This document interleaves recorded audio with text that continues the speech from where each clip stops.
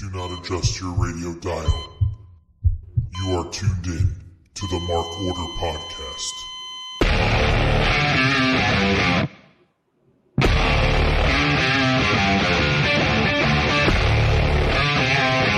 Join the Mark Order.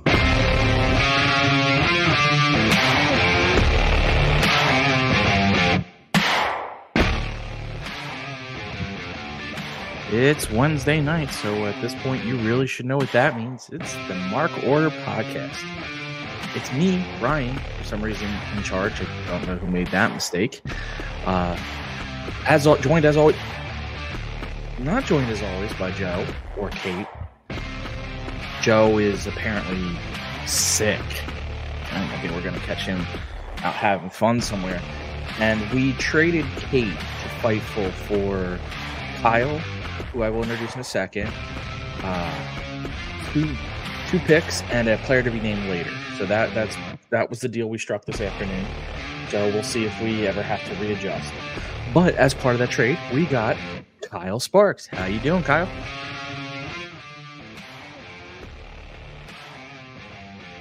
Doing great. You did. Doing great. I'm not sure how Fightful was able to include me in the trade. I'm not sure how Fightful was able to include me in the trade because I don't think they have my rights. But I'll make it work. I don't understand how we could trade Kate anyway, considering she has a contract with both. But that's neither here nor there. Well, clearly you got to work out how she was able to negotiate this deal with Ant Money. Something is wonky here. Well, I don't trust him and his dealings. I think the contracts have been finagled from the beginning. You got to get the barrister R.D. Evans or Clarence or one of those wrestling lawyers on this. Mark Sterling. There you go. You almost said Clarence Thomas. Well, there was Clarence, and I forget the character's last name. He was a lawyer for the Cornette clan in the WWE in the mid '90s. Oh, right. And I want to say it was Clarence something or other. And I Mason? cannot remember his last name. Yes, I think it was Clarence Mason. That does sound right. Yes, it was Clarence Mason. Yeah, because it was like Perry Mason and Clarence Thomas, sort of like. Yeah. Okay. That makes sense. Okay.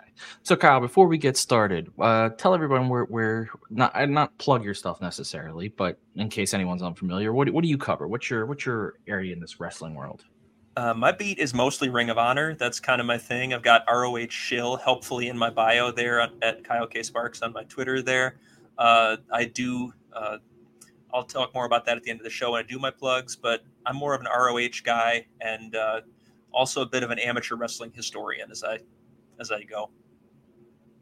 You need a fancy hat for that, so we'll work on that later. Big G and Scott both knew Clarence Mason. Well, Scott called him Clearance Mason, but that's only because you get them on sale. So how's your week going so far, Kyle? It's good. It was nice to actually have a reason to take some notes and pay a little bit closer attention on while I'm watching Dynamite. Usually I'm watching a little bit on delay after I put my kids to bed or something like that. So it's a fun show. Fun show as we're the go home Dynamite before Revolution. It is. It feels weird that it's a go home show because you still have Saturday. And look, so Joe may actually be homesick. I thought he was out partying, but Joe is saying that Kate got a lot more handsome. Well, thank you. I think I am a more handsome version of Kate. I do. Oh. Okay. I see how that works. Okay. So you usually catch Dynamite on replay? You're not a live guy? Yeah. But do you watch ROH live? I'm usually about. I try. Yeah, I watch ROH live because I've got a post show on our local establishment, Astrid Pizarro's platform that drops right after. So I keep an eye on that. But yeah, I'm usually watching Dynamite half hour to 45 minutes behind, give or take. My kid's bedtime's about 8:30, so I like to be there for that. That's I only have so long with them when they're young. Yeah, but eventually they'll be staying up watching it, so it'll all work out. So far, neither has really shown a lot of interest. I'm not going to push it on them or force it on them. If they want to come watch with me, they're welcome to. But if they don't, whatever. I've been uncool watching wrestling by myself my entire life. What's going to change now? That seems like a failure. I think you should force your likes and dislikes on them. That's my view of how parents should operate. Well, I feel like that would end really badly for me, but It's never backfired once. never Never not in the in history history. of the world. All right. Next thing you know, you're going to be asking what could possibly go wrong. What could possibly go wrong in them? Which really would only work is if like your kid came out of nowhere now with like a chair and just smacked you over the head. Yeah. We kept plug. Sorry. Oh, we got Pluggo. Pluggo saying studs. I've had to re-nickname him a couple times. He was Pluggalo, but because of the issues with those guys, I now have to go with Puggo because it's the only other thing I could think of. So his people will be somehow, his fans will be somehow related to dogs. I just haven't figured it out yet. Pugs are adorable. I would actually be okay with that name. Not a pug guy. Too small. I had a friend who had a couple of them, so I'm used to it. Well, my buddy who sometimes listens to the show had one, and that was the dumbest dog I've ever met in my life. And yes, Pluglo, you were in fact Pluglo for a while, but now you're Puggo. It all works out. So all right. Yeah. So normally we don't have a when unless something very interesting happens in our weeks, which doesn't seem like there was anything. We start with either the show or the news and notes. I don't think there was a lot of news and notes this week. I think the biggest one was at the meat man match. Oh well, no. Let me start with the serious one because I'm thinking about it. We did lose 2 wrestlers this week. You lost Ole Anderson and Mike Jones, better known as Virgil or Vincent, depending on which program you watched growing up. He was also Soul Man or something else too. I'm not as familiar with him in that one. Soul Train Mike Jones, something like that, I think. Yeah. I'll be honest, I have no memories of Ole. Everything I know about Ole comes through watching back stuff. I have many memories of Virgil, but as Vincent, because that was really my first introductions to him. I then went back and saw stuff because I've told the story before. Once I got into wrestling, I got all the old WWE tapes from like 84 to like 93. So I saw his stuff eventually, but for me, he's Vincent. Yeah. Any Virgil's memories or Ole Anderson memories? He was always Virgil to me, just based on my age and growing up. I grew up in the northern United States, so I was not much of a NWA or WCW or Jim Crockett Promotions guy. As time went on, I eventually discovered them, but growing up, I was all in on the WWF. So when Virgil came around with Ted DiBiase and that whole concept, that was my first introduction to him. I was all in on the babyface turn right around 1991 or 90 or 91 when he when DiBiase turned, or he turned on DiBiase, won the $1 Million title, teamed up with Roddy Piper for some reason. It was and then his push kind of went nowhere. It was a great face turn that got an enormous amount of love from the fans, and then there wasn't really anywhere else to go with it. Well, he wasn't, if I recall correctly, he wasn't really a character. He was just his character was Ted DiBiase's basically butler, and nothing more built out. So when you bring him solo and say you're going to now have your own run, there's nothing there. Like you can't be a face being like, hey, remember what I was? Who are you now? And he had nothing. Yeah, he didn't have any personality outside of his relationship to Ted DiBiase. Which is great for one turn, but like you said, after that, you got nothing. You are he had a fun. He had no real personality as Vincent either, but he had that fun role of guy who constantly got beat up. Yeah. Because he was the NWO's basically fall guy in that era. Yeah, and he has he made something of a reputation for himself on the convention circuit as quite the notorious hustler, as I'm sure many people will tell Oh, stories. if Kate may join us later if we're still if we're going and Fightful's over, because they, even now that we're a faster show, since we cut out Collision, even now that we're faster, they're still half our time. So if she comes in, she has a great Virgil story about him taking over a booth she ran at a wrestling show. But I won't tell it. It's not mine to tell. But like I said, I have no real memories besides that. And with Oli, nothing. He's just a guy whose name I know. So, but I wish the best for both families. It's rest in peace to both of them. It's sad. You don't like that. Said they had their runs, but still, I mean, Vincent Virgil was only in his early 60s, and anymore that's young. I think I read 61. Yeah, that's not old anymore. That's still young. You still have a lot left. So I don't, just sucks. But we move on. Ophelia saying, "Oh, big boss man Ryan tonight." That's correct. I think everyone should appreciate I am the big boss. The other news before Dynamite, unless someone in the chat or you, Kyle, think of something that I'm forgetting, was that the meat match. I want to real quick. Asian Joe saying he was battling dementia. He was, and I'm glad you don't want it to go that route because dementia is a brutal disease. Just the whole thing is sad. But on a more positive note, I guess relatively, the meat match was canceled for injury, and changed into an 8-way. But when I looked at the people in the 8-way, all 3 meat match members were in there. So I don't understand what happened. Yeah, because I recall the meat match was Wardlow, Hobbs, and Archer. Yeah, and all now 3 the 8-man is Jericho, Hobbs, Archer, Wardlow, 2 people to be named, Hook, and Brian Cage. At least that's what I saw. If it's wrong, I apologize, but I saw that from a couple of different people.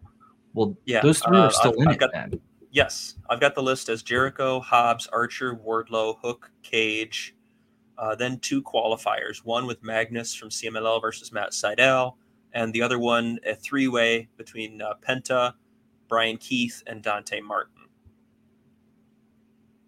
So Ophelia has a point that she thinks maybe there was more than 3 people meant to be in Meat Madness, which would make sense because it's a weird name to give that match for those. I mean, those 3 guys are big guys, but that's not Meat Madness. That's just a meaty match. It doesn't really change anything, and it's not a big deal at all. I'm also deeply disappointed that even if the match was canceled, how are you going to have a Meat Madness match and not have the Butcher in it? That you know what? That's extremely valid point. That is extremely valid. But I just, maybe he was supposed to be. Maybe I'm not. I'm not gonna speculate on anyone's injuries. That was bad news because hopefully it's just a minor thing. Someone couldn't be there just for this match, and they're like, well, at that point, let's change it up. Again, not really a huge issue because the 8-way is going to serve a similar role and get you to the similar thing, but just an odd little thing where they didn't announce the extra guys in the meat match. Okay, Meat Sadness, excellent pun, excellent pun. Good job, Ophelia. But yeah, it's not the worst thing in the world. It happens, but it just stinks. I think everyone would have had a lot of fun with Meat Madness puns and meat craziness. Definitely. Actually, before we get started, because I'm gonna ask you a question as my ROH expert, All right. and then we'll take our quick break and we'll get into Dynamite. But this is going to matter to the matches that happen tonight. When was the last time Eddie Kingston did anything in ROH? The last time Eddie Kingston appeared in ROH at all was a video package and backstage interview on January 4th. That was him essentially. I think it was just they replayed the video that they aired on their social medias of the interview that he cut after winning the Continental Crown at World's End.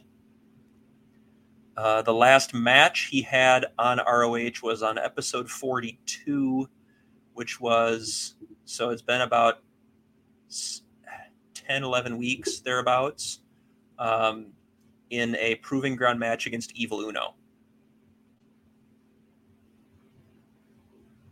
So I want everyone to keep that in mind when we get to a match tonight, a trios match.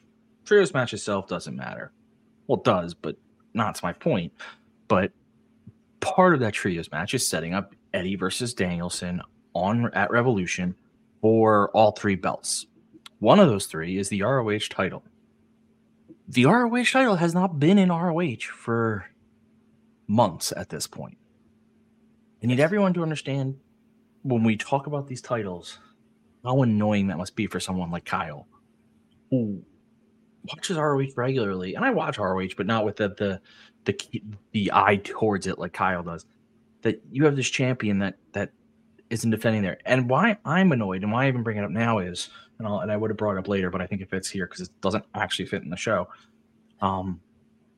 is it just feels like belt collecting without defending them just seems weak to me.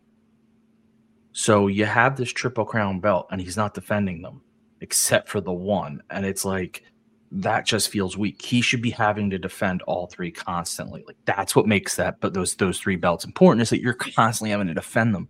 So as you hold on to them. So I don't know what benefit we get if Danielson wins them because he's not going to go to defend all three. Now he might because he's crazy, but Kingston likes to wrestle too. So I guess my annoyance with the whole thing is we have this. You can almost hear it in the way they announce what the match is for, which is it's for the Continental. Like the way they always start with the Continental and then work into the other two belts. It's like you've so clearly delineated which ones matter where. It just, to me, it weakens the whole thing. Yeah, the last defense, the last actual defense of the Continental Crown, the Triple Crown, was at Battle in the Valley in mid-January when he fought Gabe Kidd. He's had 2 proving ground matches on Collision, one against Willie Mack, one against Brian Keith. He does have defenses against Wheeler Yuta and Trent Beretta as well, both also on AEW properties. But that's been it. It's just a waste of that belt. And Scott brings up a good point. When is the only time any champions in ROH? The only one is Athena. Yes. Athena's it. Now, I will say, in fairness to Kyle Fletcher, he's having issues that have nothing to do with booking. His is apparently passport or getting over into the country related. That has you can't really do anything there. You can't even predict it. It's not like he could have known that he was going to have that trouble. But still, you're right. There's and I don't know why it just really hit me tonight. Of like they announced the Continental Trio thing, and I'm like, 2 of those belts are never going to be defended. What are we doing here? Well, like if nothing else, just make it for the Continental belt and take one from Eddie, and then let him go to ROH and lose ROH, and you take a second from Eddie, and then let him go to Strong or whatever, and you have Tim lose Strong, and then you could tell the story that Eddie just lost everything he's ever wanted. When you do it all in one shot, it doesn't really give you a story. Yeah, it's gonna be an odd thing, and it's one of the reasons why I didn't like the idea of the ROH World Title being involved in this Triple Crown concept in the first place, is that taking it back apart again is going to be awkward at best. And right now we've got Eddie Kingston versus Bryan Danielson at Revolution. That's great. I was talking about this on Twitter earlier today, actually. And I was talking appearances. I haven't even talked matches. I was talking just appearances, a pre-tape, a vignette, an interview, anything like that. It has been 8 weeks since Eddie Kingston appeared on ROH television in any way. It has been 11 weeks since Wheeler Yuta appeared on ROH television in any way. And Wheeler's hurt. Okay, I get that. That's fine. I understand. Injuries happen. But it's been almost 3 months. And moreover, when you put the belt on Wheeler in the first place, Wheeler was sort of hanging around the periphery of the Pure division. I forgot about him. But Josh Woods was the guy who was openly saying, I'm going to be the next Pure champion. But when whatever happened with Shibata and he had to get the title off him, you put it on Yuta? And then he gets hurt, so he's out. It's been 7 weeks since we saw Kyle Fletcher, the TV champion. It's been 4 weeks since we saw the Undisputed Kingdom, the tag team champions. We haven't seen the six-man champions, Jay White and the Gun Club, since they won the belts 7 weeks ago on AEW television. And to underscore all of this, we are 5 weeks away from Supercard of Honor.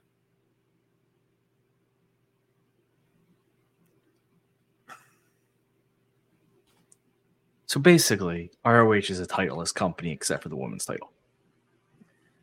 And we're not really focusing on that too much right now because we're in the midst of the tournament to crown the women's television champion, which it's been great. It's been great. The tournament to crown the women's TV champion has been a lot of fun. It's been producing great matches, and it's been putting spotlights on people like Aminata and Billy Starks and so many incredibly talented performers. Okay, but to be fair, as highlighted. Yeah. Athena's the only one that's been highlighted. Yes. Yeah. It is such a waste. I wanted to establish it because actually, now you think about it, not only do we have Danielson and Kingston, you're going to have the Bang Bang Gang at some point in this episode. You're going to have two belts. I know it's technically 5, but 2 belts. Well, 6 if you 3 if you count the tag belts because they kind of come into play. You have 3 belts on the periphery of this episode that do not belong to this promotion and do not get defended. And I just think that's very interesting in a not great way. Oh, and I'm sure I'll be talking about it tomorrow night as well on the show, and I'll plug that later as well, like I said. But we're 5 weeks away from Supercard of Honor, and I haven't the foggiest idea who they would possibly put opposite Eddie Kingston in that main event slot. Not a clue. There's not even really. Athena's even been there week in, week out. I don't have the slightest idea who might challenge her. Well, because they just wasted it. Nyla was perfect. That match would have been perfect on Supercard of Honor. Yeah. I thought putting the title on Billy Starks at Final Battle would have been the way to go, frankly. But not only did we not do that, I was fine not doing it, but then reeling her back into Athena's orbit was a interesting decision, let's say. I don't know if it's bad, but I'm just not sure where it goes from here. Me neither. But it's important to consider as you watch this episode of Dynamite or we talk about it that we're going to be talking about 3 different belts that will not be defended. And I want everyone to pay attention to that. But for right now, we're going to take our quick commercial break so we can come back and just go right through Dynamite. I'm going to screw this up, but let me try. First, you put on the overlay. Guys, I will never stop telling you exactly what I'm doing because it's fun to me. Put on the overlay. Turn up the volume first. I always do that second. It's a mistake. And then play. And every one of you for tuning in every Monday night to listen to The Shining Wizards. If you'd like to continue to support us outside of listening, we've got a few ways for you to do that. If you shop at Amazon, go over to amazon.shiningwizards.com, do your shopping as usual, and when you make your purchase, a little bit of that purchase price will go back to support the show. If you like to wear t-shirts, merch.shiningwizards.com will take you to our Pro Wrestling Tees store, where we've got over a dozen great designs from over 11 years of professional wrestling podcasting. You can become a Patreon supporter at patreon.com/wizardspodcast, where each and every week we call out your name as one of our show producers, and the more you support us, the more things that you're entitled to receive, and believe me, they are fantastic. If you can't support us monetarily, if you don't shop at Amazon, that's absolutely fine. Continue to listen to us wherever you listen to us on the World Wide Web, and make sure you like, rate, review, subscribe, do all that good stuff. Doesn't cost you anything, helps us out, and we can continue to bring you the love fest that is The Shining Wizards. What's up, folks? It's your boy, the Impact Player, Mr. Philly Ray, inviting all of you to check out the Turnbuckle Throwbacks Wrestling Podcast. Join us as we cover all things current in the world of pro wrestling, as well as paying homage to the old school, the squared circle. So listen in and find out why we are the recognized symbol of excellence in sports entertainment broadcasting. Find us on all social media platforms and anywhere you get your podcast from. And as always, we are the proudest members of the Shining Wizards Network and Rant Entertainment Media. Are you tired of being lied to every day by the mainstream media? Do you want to know what's really going on in the world? Do you want to make up your own mind about things and not be told what to think or say? Then listen to Inconclusive Breakdown, a weekly anti-PC look at the world of entertainment and current events, brought to you without censorship or filters. You can find us everywhere you listen to podcasts, BitChute, and on ShiningWizardsNetwork.com. And also, we're a proud member of the Shining Wizards Network. Got 30 minutes to kill? Come check out 30 Screams or Less, where we review a horror movie in 30 minutes or less. We cover new movies and old ones too. We'll give our honest thoughts on the movie, good or shit, as well as a rating of each one that we watch. New episodes weekly, available on the Shining Wizards Network and wherever you listen to your favorite podcasts. I'm Steve. And I'm Corey. Come check us out at 30 Screams or Less.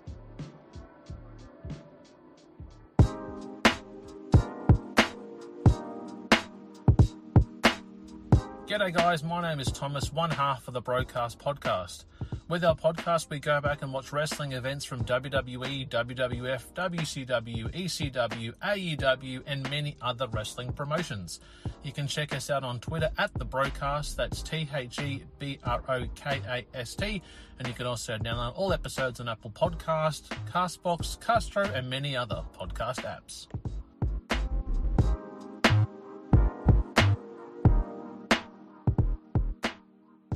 If you like your music heavy, then check out Radioactive Metal on the Shining Wizards Network. For over 16 years now, Radioactive Metal has been one of the longest running podcasts. Over the years, we've interviewed some legendary metal acts, had some awesome discussions, and cranked a hell of a lot of tunes. So join your cool Uncle Snowy and his co-host Aaron for the audio mosh pit that is Radioactive Metal here on the Shining Wizards Network. Well, the action is underway!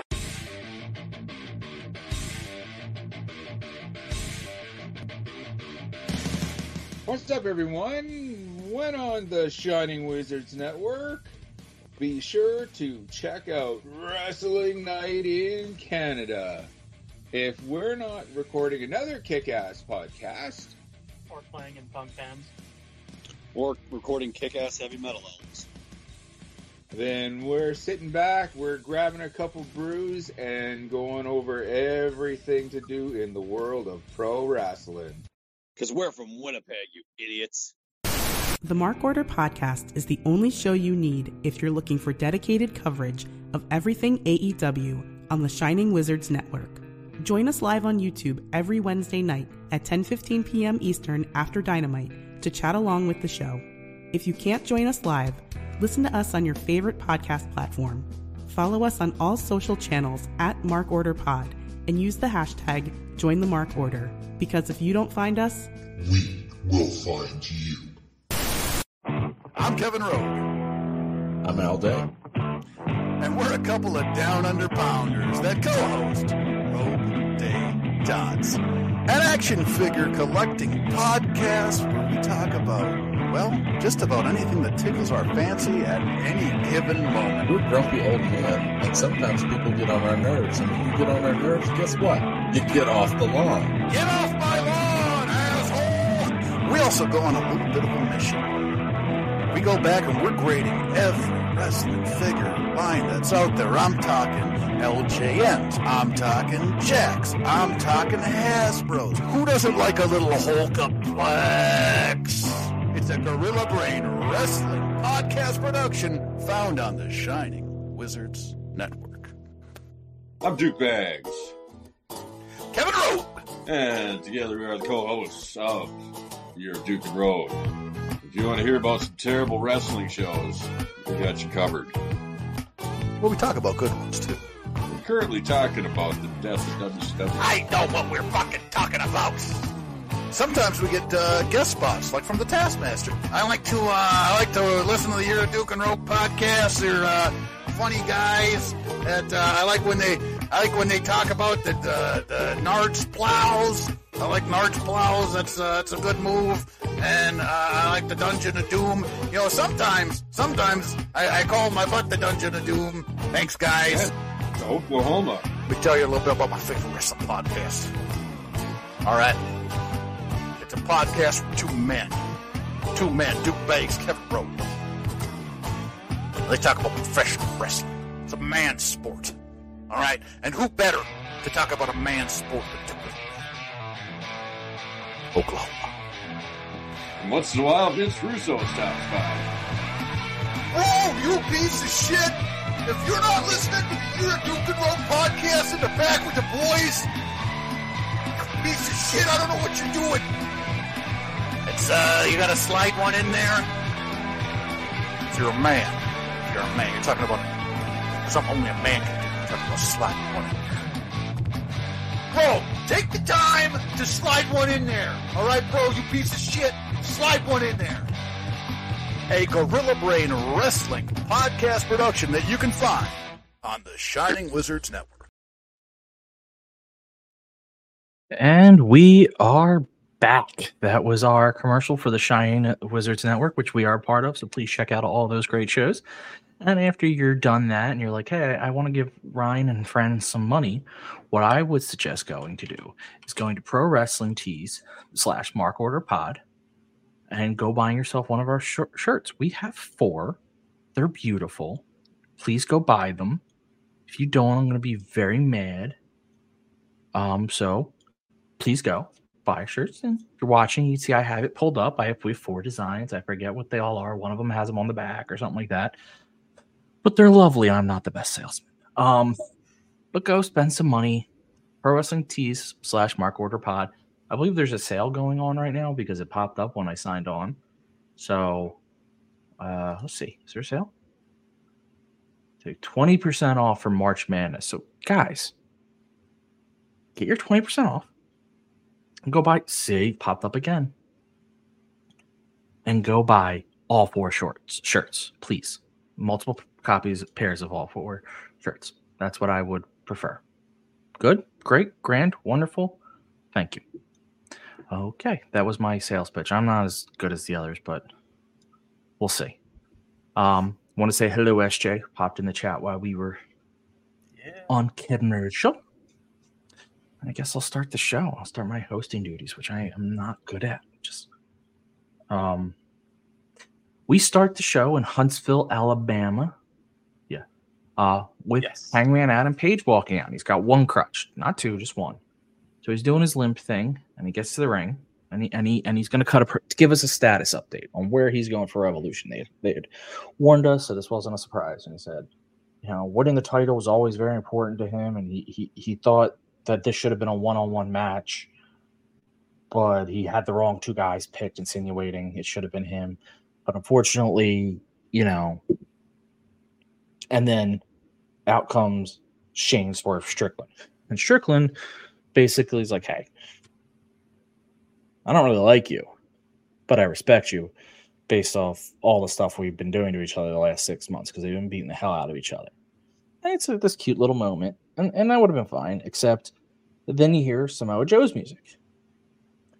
And Samoa Joe comes out and starts insulting them. He calls Hangman, I believe, hop along, and says, "Oh, they both look hungry, but the only reason they're hungry is because he's starving them, and there won't be meals come dinner time," which was a great line. And gives this promo, and then Strickland comes on and gives me an awesome, like an awesome cap to his promo, which was, "I was released. I went from release to main eventing pay-per-views. I am the same, but and I forget, he said something else good. He goes, but I'm also the same guy that went to a gym and beat up an 18-year-old kid. I'm also the guy that broke into someone's house and threatened the safety of their child. Do not forget who I am." And it's just perfect because it gives you a hint, like he's not he's going face. It's so blatantly obvious that's what's happening, but he's not denying what's in his past. He's still saying, "I am this crazy guy who did all this stuff." But right as soon as he's done talking, or about to be done talking, Hangman hits him with the crutch. Hangman was faking, damn it. And so Hangman beats him up with the crutch. And of course, Hangman then's like, "You're not going to be champion. I'm going to be champion." All that jazz. So Hangman's gone full heel at this point, and then away we go. What'd you think, Kyle? Well, for a long time, I really wasn't sure that this was a proper double turn, because AEW has played with shades of gray in characters and guys who flirt with that line because of their obsession over an opponent or a title or an accolade or what have you. And I wondered if this might be that, because especially members of the Elite have been willing to engage in that type of storytelling. But tonight it was, okay, this is clearly a double turn at this point. This is clearly Hangman going full psycho heel and Swerve going almost anti-hero. I don't think he's ever going to be confused with the white hat type, but it is, you cannot deny how much the people are behind him. Swerve gave a fantastic promo. The stuff about an unemployed debating pay-per-views. I was a cruiserweight, and now I'm fighting for the heavyweight title. Just all the things. This just worked for me. Samoa Joe getting mic time is always going to be a plus in my book, because I'm not sure if you can still call him an underrated talker or not. I think once you've been given an announcer's job, you've kind of lost that. He's never a guy that seems to get mentioned with like the best promo guys in the business or anything like that. But the man always delivers when he gets the mic. He is short, succinct, to the point, and you always believe every word out of his mouth. Like, he delivers it, and he gives it such great emphasis. It's just excellent to listen to him on the microphone, and I'm enjoying that we're getting that in this feud, which is fantastic.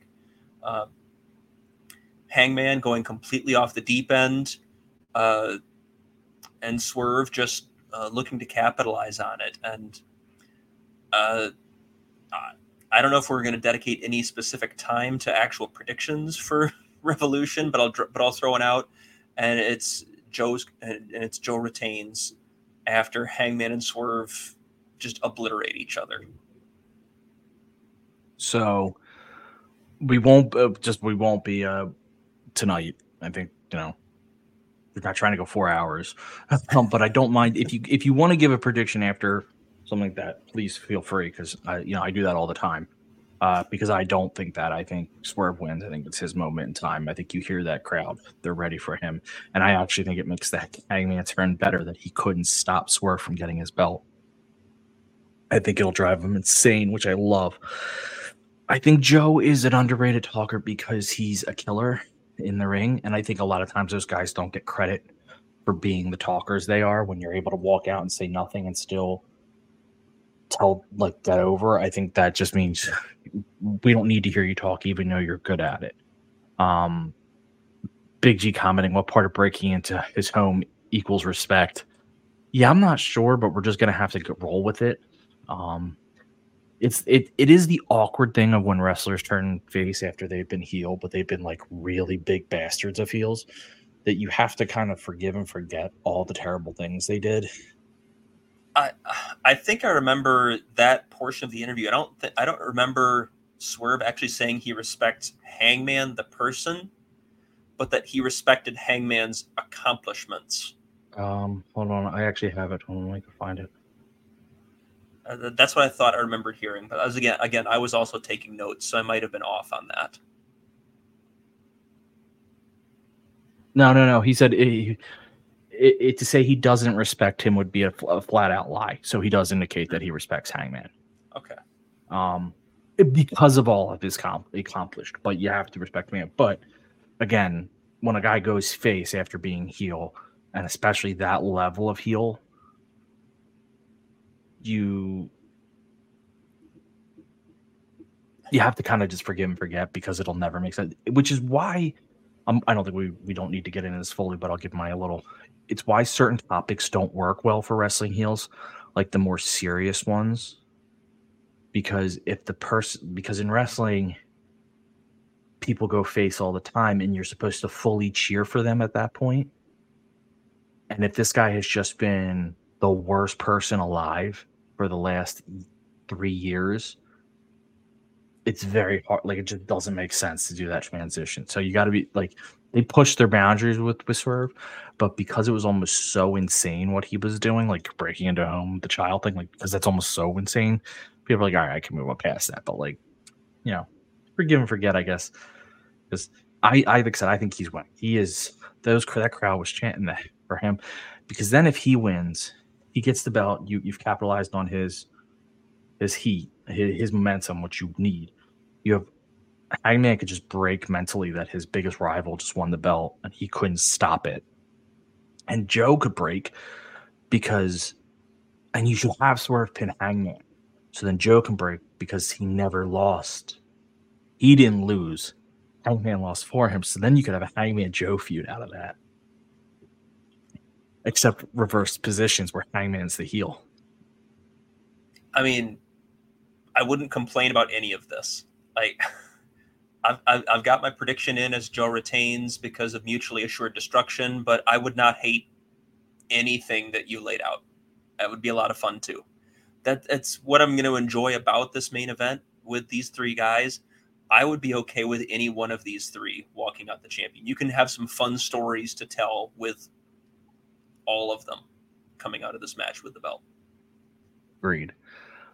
So after that, we have just a quick little Young Bucks walking into the arena. They walk in, say hi to Renee, but they're looking for Sting to give him his exit interview. Nothing special here, just a good line. They have their white baseball bats to, counteract the black baseball bat. Then we go into the BCC, everyone but Yuta, versus Eddie Kingston and FTR, into one hell of a trios match, which I think everyone expected. I mean, this was what they, there's a lot of false finishes, moments where BCC's in control, moments where Kingston and FTR are in control. What I liked about let me go. So I was almost going to say my opinion, but I'm going to hold through the match. So again, you have a lot of back and forth. It ends with Kingston being, I don't want to say tapped out, choked out by Danielson by a triangle choke. And Danielson was looking at Kingston with such disrespect in his eyes. It's actually impressive the way he manages to convey that. So you have the BCC beating FTR and Eddie Kingston. You have FTR looking kind of like, not annoyed, just disheartened, and BCC looking smug. So before I give my thoughts, what'd you think of the match and any spots you want to call out? Oh man, this was I had this at around 22 minutes. Like, this was I don't want to say a marathon necessarily in a bad way or a good way, but it was longer than I expected, which is a great thing. More time in the ring with these six guys is always going to be a blessing. Lots of little stuff in this that I pointed at. starting right from the get-go, where you had commentary talking about how Danielson, Mox, and Claudio would have the advantage over Eddie and FTR because Danielson, Mox, and Claudio are used to working with each other as a trio, and are tight.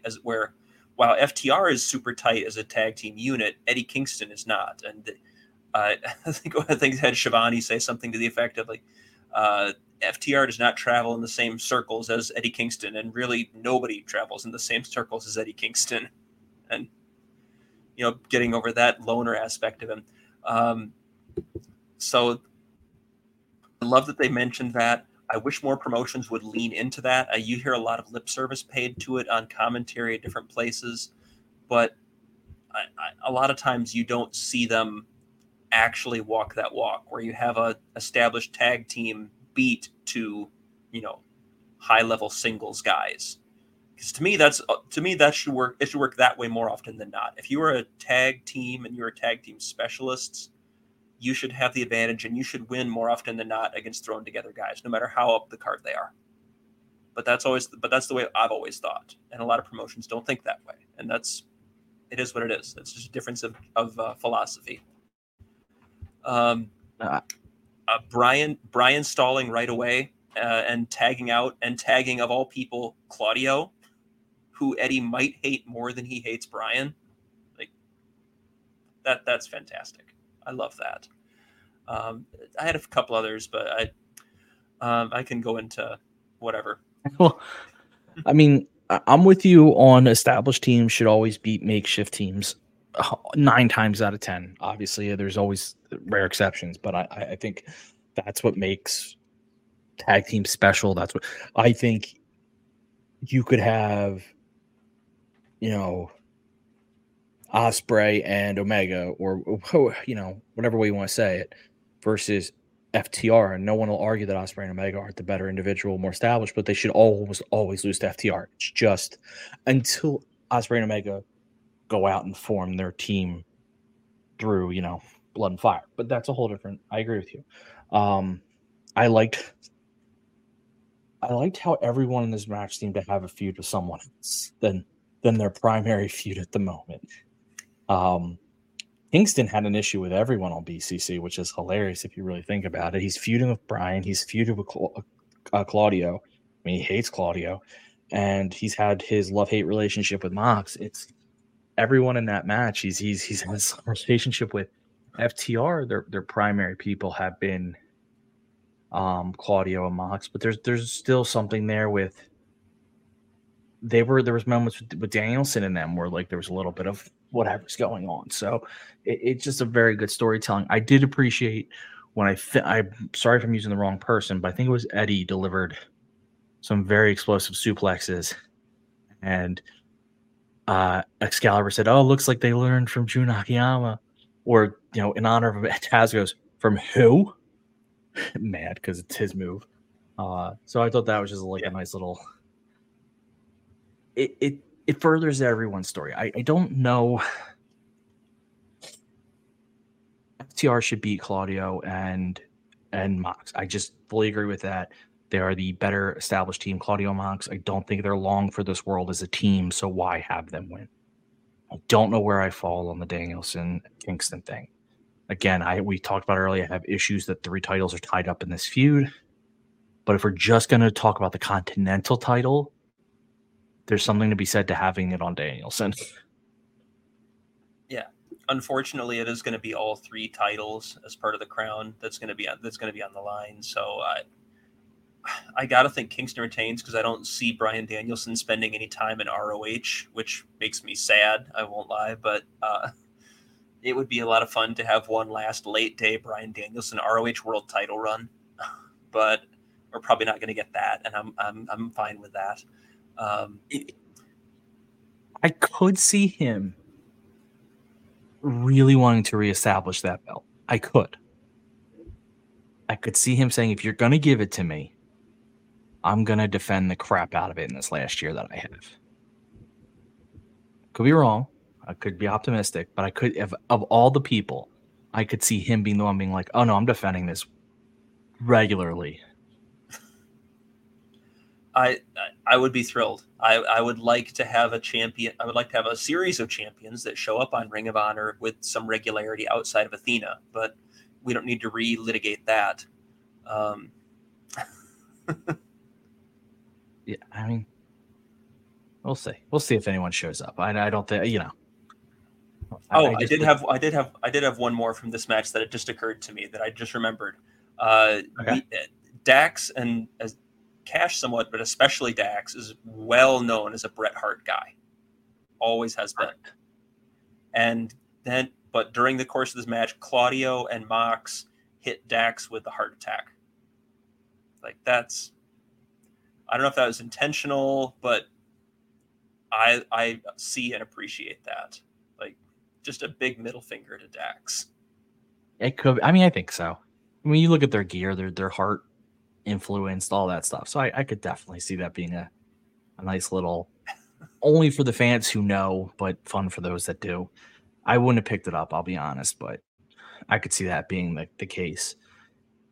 Afterwards, we go to Chris Jericho talking with Renee Paquette about his upcoming match with Atlantis Jr., basically just giving some backstory that when Jericho went to Mexico when he was a kid, you know, like early 20s, Atlantis Sr. really helped him out, got him going. So this is kind of a way of repaying it by bringing his kid into Dynamite America. I mean, listen, it's a throwaway match, but it's a nice story, and I don't mind that they're doing stuff like this. One of the biggest problems I have, I don't know when it started because I don't remember this from when I was a kid watching Raw or Nitro. But somewhere along the way, every match started to need to matter far beyond just being the match in front of you. And I can remember matches on Raw and Nitro just being a match. You knew they were a throwaway. You knew they weren't going to matter. But they were just a match that was fun for the moment you were watching them. Yeah. And I don't know when that changed where people are like, no, this, like, well, where's this guy? This is going to go nowhere. Like, no, it's not going to go anywhere. But it's just a fun thing with CMLL. I don't know. Stuff like that always, people get really upset about it. I'm like, I remember this used to happen all the time. I grew up again. I remember that as well, and also I have no room to talk about wanting a story in a match anyway because I'm an ROH guy, and for the first 2 or 3 years of their existence at least, and probably for a significant while after that as well, there was very little story behind much of anything that happened in ROH. There was a whole lot of Gabe Sapolsky thinks this might be a fun idea to have for a match. Okay, here we go. And that was it. So, yeah, like again, I'm not saying that I agree with, like, I like matches. I mean, I like story in the majority of my matches, but sometimes the story can just be that you have a match. And it's just a fun thing because it is, you know, you look at fighting, you look at anything, you know, there's throwaway segments of a TV show. There's throwaway fights in the UFC. Like, you can have things that don't have longer meaning that are just there for that moment. But that's just me going on a little bit of my high horse that I don't usually get on. So then we come back and Tony Schiavone's in the ring, and it was kind of, I mean, the segment I'm about to describe is great. The only thing I'm going to say is weird how they started by they're making it official, and this is the official. I'm like, this was official like 2 months ago. Maybe the best I can figure is that they meant he can now officially be here full time as opposed to splitting time or being in Japan or something like that. And it was just phrased poorly. That's the best I can figure. And that's probably a judicious interpretation. So, I mean, but I'm with you on that, but it just felt weird. But so Ospreay he introduces Will Ospreay, his first foray into AEW as an official AEW signed competitor, not as in New Japan. Comes out he's psyched, calls himself Kermit after leg day because he's wearing all green tracksuit. He's just having a real fun time. Then he just casually mentions Callis And like Joe Hendry in TNA, you say his name and he appears. Don Callis walks out with the Callis family, and Callis comes out and says, this Sunday, the Callis family's stronger than ever. This is who we have. And this Sunday, we have the best wrestler in the world versus, I forget what he called Takeshita. He had a similar moniker for Takeshita, but these two are going to go at it, and either way doesn't matter. The result doesn't matter because the winner is going to be the Don Callis family. And it seems like for Don Callis, the outlook doesn't matter based on the looks Takeshita and Ospreay were giving each other. They very much care who's going to win, because you could tell that they were not quite happy with each other. They were in the moment, and Callis is trying to smooth it over. The crowd starts chanting heavily for Ospreay. I mean, it was actually kind of impressive. And then Callis, God bless this man, caught on and tried to work Takeshita in, which was genius. It's the best. It popped me good. So, obviously, you have this match on Sunday. I think we all have Callis. I mean, not Callis. We have Ospreay winning. But, though, think about it. I could have Takeshita win with cheating. Something to consider. But either way, we have the Callis family. What'd you think of Will Ospreay's first moment as a full-time, as he said, AEW wrestler? It was a lot of fun. He genuinely felt like he was just thrilled to be there, and it came off in the way he presented himself, and it seemed like he was having a great time, which is always fun to see, and that's infectious. You feel that as a viewer, you feel that as somebody who's watching and listening. Ospreay, he did get to mention that he and his wife spent 10 days in Barbados or something like that after he wrapped up with New Japan. And I said this on Twitter, and if you watched his last match in New Japan, you would understand why he needed 10 days in Barbados. For those who are unaware, his last match in New Japan was part of a 10-man tag Tornadoes Rules cage match. Basically War Games. Yeah, essentially. It was War Games with the United Empire and the Bullet Club War Dogs. It went for over an hour. I want to say it was about an hour 10 or thereabouts. And ended with Ospreay, his team getting decimated and him just getting destroyed by all 5 members of the War Dogs and going out on his shield and saying his farewell to New Japan. But it was a brutal marathon of a match, and I would need at least a 10-day vacation after that too. Yeah. I mean, I agree that I did see that, and that was wild and bloody. And realistically, for the match that, but to me, it felt like out of character almost for a New Japan match that I've seen recently. Like, I know they have some past stuff, but it just was so insane. It did a lot for the War Dogs in that capacity, though.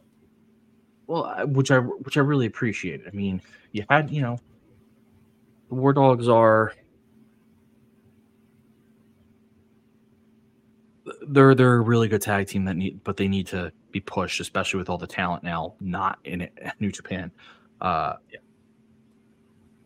So my question what I have for you is, I saw online. My theory has always been, and I'm going to hold this theory true until it doesn't happen, that Takeshita supports there starts to be a rift between Ospreay and Callis and the Callis family.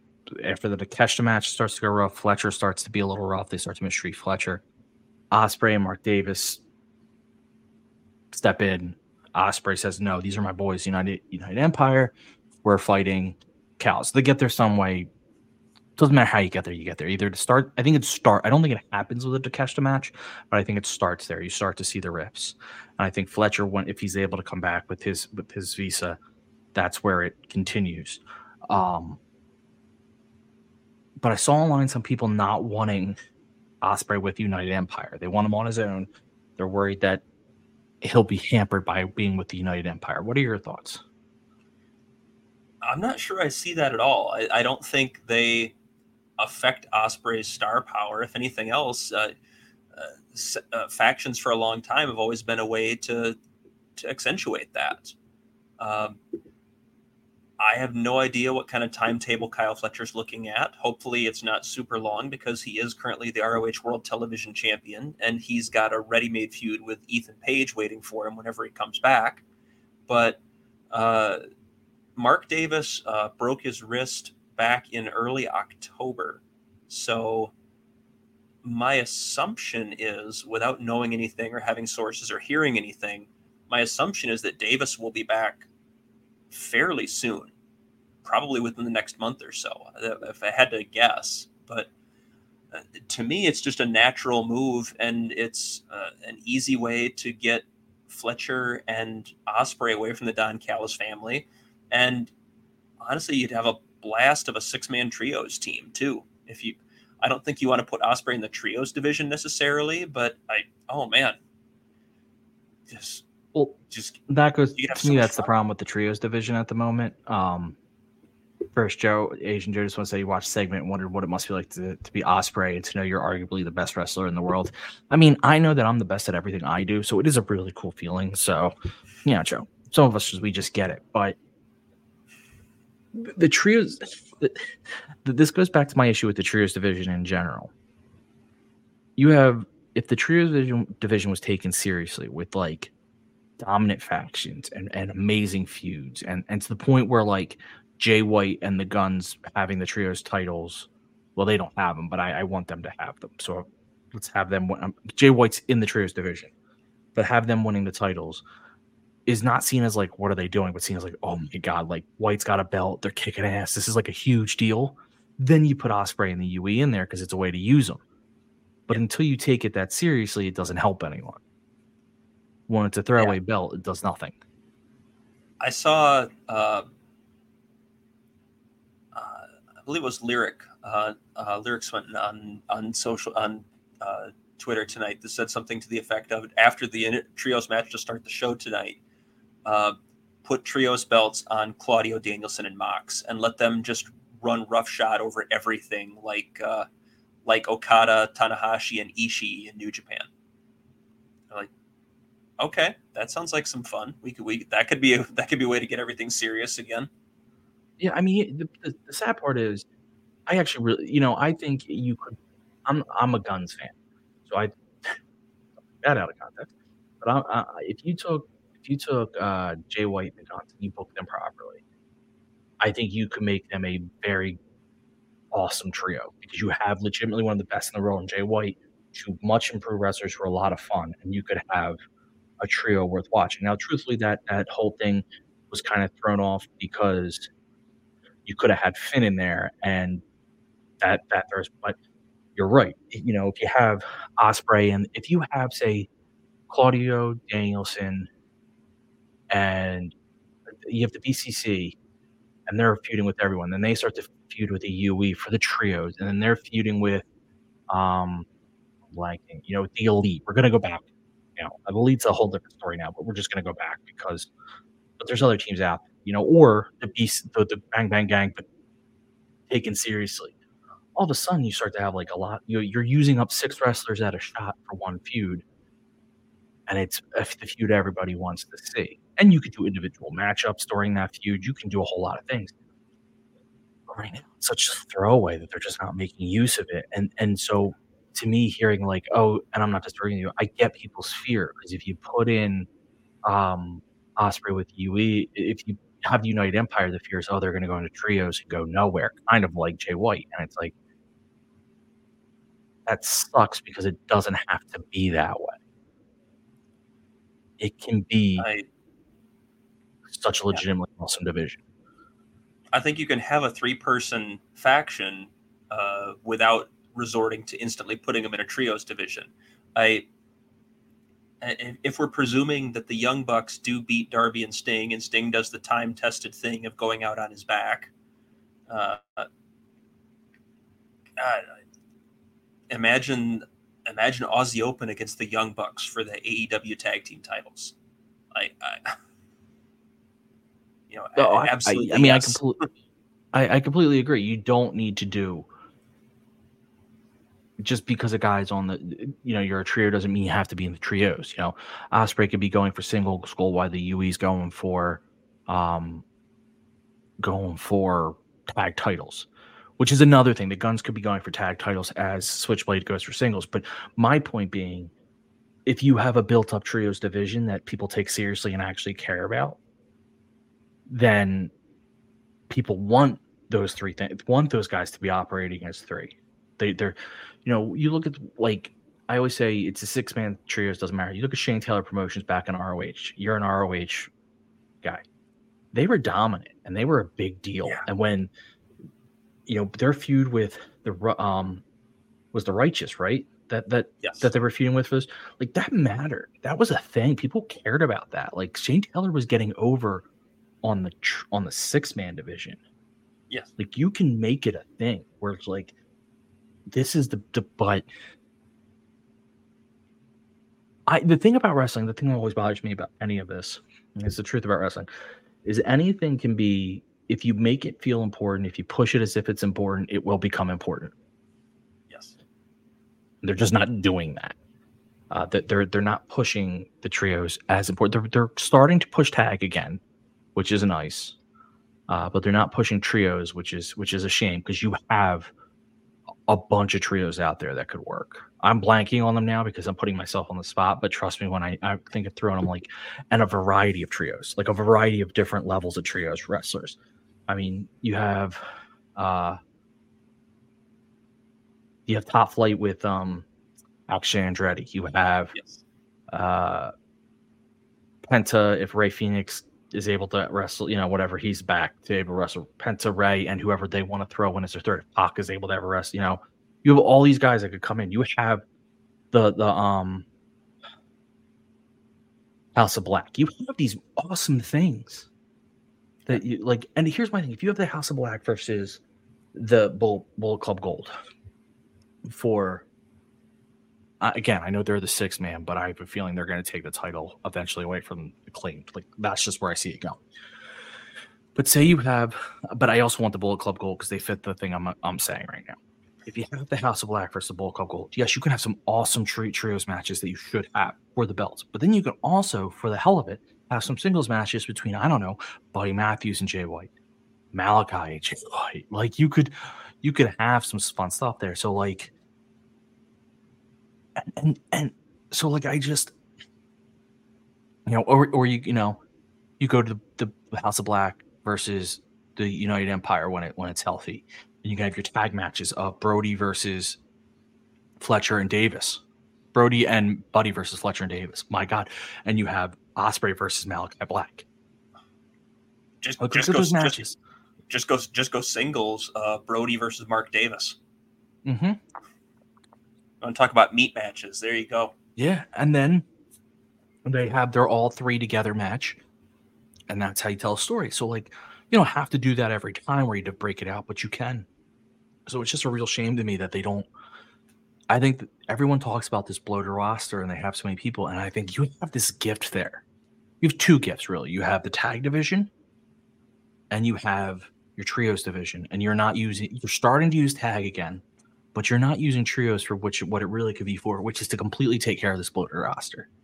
Because the advantage too is also, hi Jesse Ozak. I see you on there. I don't want to be rude because we always stop the show for Jesse.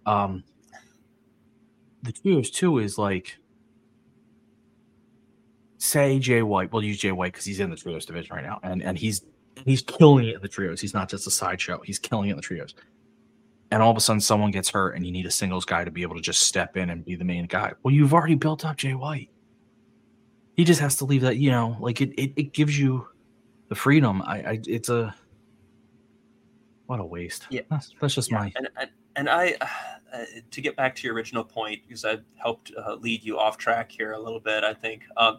But yeah, I don't see an issue with putting Ospreay there. I feel like, yes, there are potential concerns, but let's not put the cart before the horse. This is a natural, obvious way to contextualize why Will Ospreay's a big deal. Give Aussie Open something to do, something directed and focused to do on screen, and give everybody a natural transition. Yeah. And while I'm going to go a little out of order, but it's because I'm harping on this point. We do have an interview with the Bang Bang Gang and the Scissor Gang, the Bang Bang Scissor Gang. And Jay White says that he was not sure about this, but they seem to be doing really good together. And that maybe they should wrestle as a team on on Collision. A little bit of a joke about who's wrestling in what order. Then there's of course a joke about Max Caster being like, "Hey, did anyone notice my rap?" And it's like, dude, just shut up at this point. You're just let it die. But again, everyone here knows the point is that they want to split this team up. Like everyone essentially can feel it out. This is a gathering of the families to split them up. And I think it's to have the Bang Bang Gang take the titles eventually from the Acclaimed. I just want it to be there already.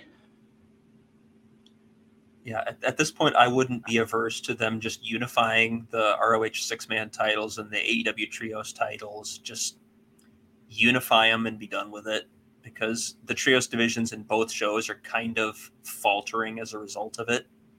And just, yeah, I'm good with this. Let the Bang Bang Gang do their thing and then see where it goes from there. Yeah, it's a shame. It's holding both up. The Acclaimed, I'm not insulting Acclaimed. They've had a great run. It feels like they've done everything you can do. Probably, I'm not opposed to letting them not splitting them up, because I like what the New Day did, which is we didn't split up. We just kind of went our own ways, and we're still together, and we still support each other. But our guys allowed to go wrestle singles, and this, I'm okay with that. So we'll see. And Jesse, my background is actually the Eagles draft room, because if you don't know, we traded Kate today, and I think we're getting her back for next week. But this is a trade, and I was in the draft room talking with my teams to figure out what we want to do. So anyway, even though I was out of order, we went before I got out of order. There was a match between, I think it was announced today. I don't remember this being announced before today. Nick Wayne versus Orange Cassidy for the AEW International Championship, which is really just I'm not suggesting another name change because it's already had one. But if they were to ask me again, I would just call it the AEW Open Championship, because he just takes open challenges constantly, and I love it. But that's basically what the belt is. You have a hell of a match between Nick Wayne and Orange Cassidy. I mean, it's just insane to think that Nick Wayne's only 18. A lot of fun commentary on figuring out who's dad and who would like what. The story being that Orange is very beat up, and that Orange's friends are all beat up. Orange Cassidy does end up winning with the Orange Punch. And then after the match, he gets beat up by Broderick Strong until the best friends come to make the save. So before we go anywhere, who is Nick Wayne's daddy and what does he do? Well, his current metaphorical daddy. I should have stressed metaphorical. Would be the patriarch, the AEW TNT champion, Christian Cage. Because as Christian has helpfully pointed out, Nick Wayne's actual father, dramatic pause, is dead. Done. Oh my God. So, I mean, I hate to give the generic what you think of the match, but this, to me, if I'm wrong, please correct me. I think this was a last minute addition. I actually think Nick Wayne and Orange Cassidy styles worked really well together. Anything stick out to you, or? I didn't catch a lot of spots in this one. I legit don't remember what I was doing instead. I was probably just typing notes or other things or looking up factoids or this or that.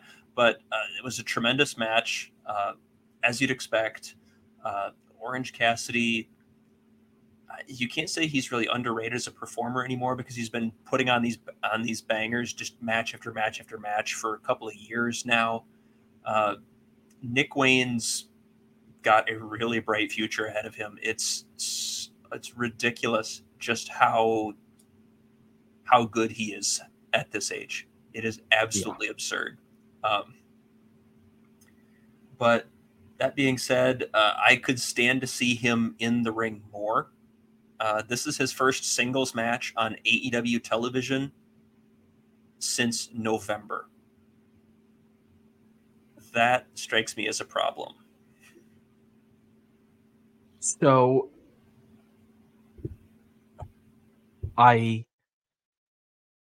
bless you.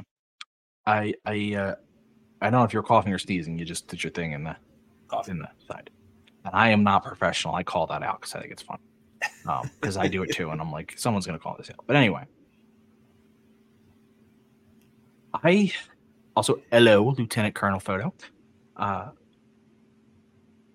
I'm with you. I would like to see more of him. There's no argument there. He's too good of a wrestler not to be. He is benefiting. But the only difference is at his age, it's not the worst thing in the world that he's taking a step back and learning the ins and outs of just being on TV all the time. Yes, would he benefit from learning more on TV wrestling? Probably. But I'm sure it doesn't hurt to be just in and out TV all around. In and around TV, I should say. He is a lot of fun to watch wrestle. And you're like you said, I don't know how someone at 18, I don't think I was good at anything at 18. I mean, I don't think I'm that good at anything now. I know I said I was perfect earlier, but for being legitimate, he just is far and away one of the best young wrestlers in the world. I don't think there's a debate. Where he's going to have to, what I think this is doing for him that I think would be a struggle without it is character. He at 18, I the few times I heard him on the mic, he wasn't bad, but I wouldn't have called him great. He just was that rough 18 that a lot of these people learn when they go out and they cut, as they go. Unfortunately for him, he's thrown. Fortunately for him, he's thrown right in front of the big TV right off the start. So, he didn't have that. But he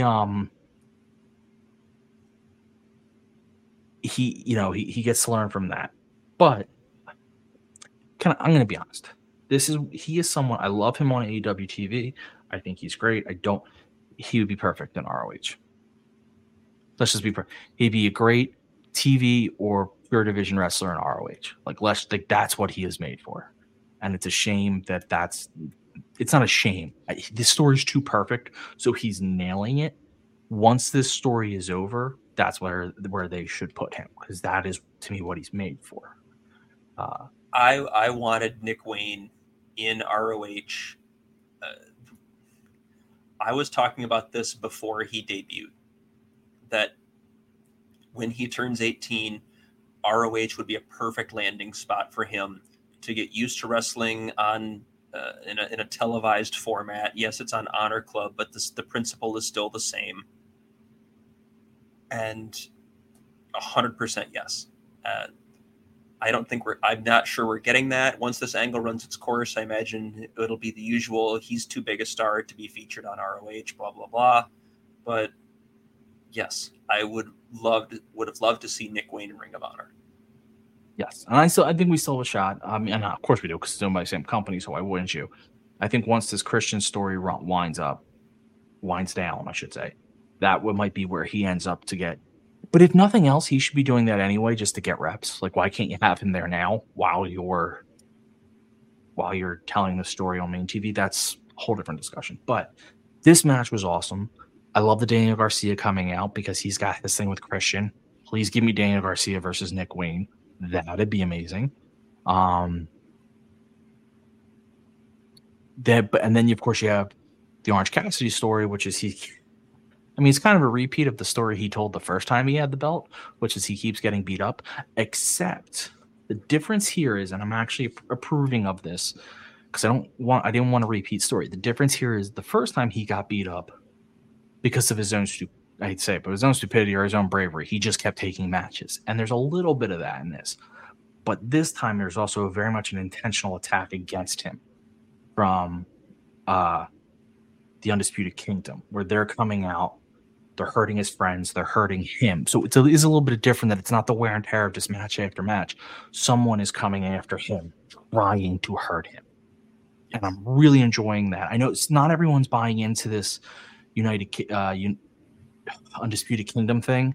I am, because I like the story of Cassidy. I know the bigger story is Adam Cole and Wardlow in the title, but I love the sub story of Roderick Strong and Taven and Bennett versus the Best Friends. Like, I actually think that's a legitimately awesome story going on right now, and how they're tearing down the Best Friends. And I think it's going to lead to a Trent turn. That's a whole different story. But was there any move or anything in the match that stuck out to you? I mean, not really for me. I just thought it was good overall. But I just loved the utter chaos of the end of this match, because you had the Undisputed Kingdom coming down to distract Orange Cassidy, then Daniel Garcia coming down to stop. I'm trying to get the order right, because there were 3 or 4 moving pieces in the ending and post match nonsense going on. Then Daniel Garcia coming down to stop Nick Wayne from whatever it was he was doing, because Nick Wayne is related to Christian's son. And obviously their fight, Garcia and Christian, at Revolution. And then Daddy Magic is out there with Garcia because he's Garcia's daddy. You know, like and somewhere in there, Trent and Rocky Romero were down trying to fight off the Undisputed Kingdom as well. And you had about a half dozen guys around ringside by the end of this, and it was just nonsense. And I'm kind of here for it. I love gang wars. I don't know what Chuck's injury situation is looking like right now. I assume that's what I've heard is the deal, is that why he's not doing anything. He's hurt with something or other right now. But if we're really going to do Best Friends and the Undisputed Kingdom, I think Roderick takes the title at Revolution. I think you need to do something to pay off this angle a little bit. 2, can we get, even if it's a one-off, if we can get Chuck healthy, can we get the Best Friends of Chuck and Trent against the Kingdom in a ROH tag title match? That'd be fantastic. I would love this. It would be. I don't see it happening. I don't know when Chucky's coming back. It seems like they almost re-injured him to extend his timeout. I think we've been sowing the seeds of Trent turning for a while now too, with his dirty looks and his anger and his aggression. Not dirty looks, but his just looks and his anger and aggression. I think he's going to be very bitter that Orange Cassidy has been the star, and protecting Orange has gotten him hurt and stuff like that. So I think I could be wrong, but I think that's where they're going with it. I don't know if I think it was one LT saying Trent turns on OC to give Roddy the win. I don't know if it happens with a turn to give Roddy the win, but I wouldn't be shocked if it happens this weekend as part of the whole story.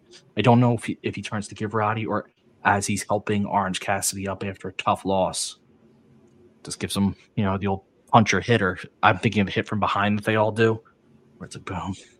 Or the old short clothesline out of, raising the arm or something, and then So it's a classic. It is a classic, and for a reason, for good reason. So then we move. What I get for uploading my notes to a PDF. Can you hear me? Yeah, I got you. I've got the. I'm literally, my computer's frozen. Huh. Yeah, I can still hear you, but. Am I moving at all? You are not, at least not in my preview. All right, well, at least you can hear me. I can hear you. So maybe we're going to go audio only for a hot second here. Here we go. All right, well,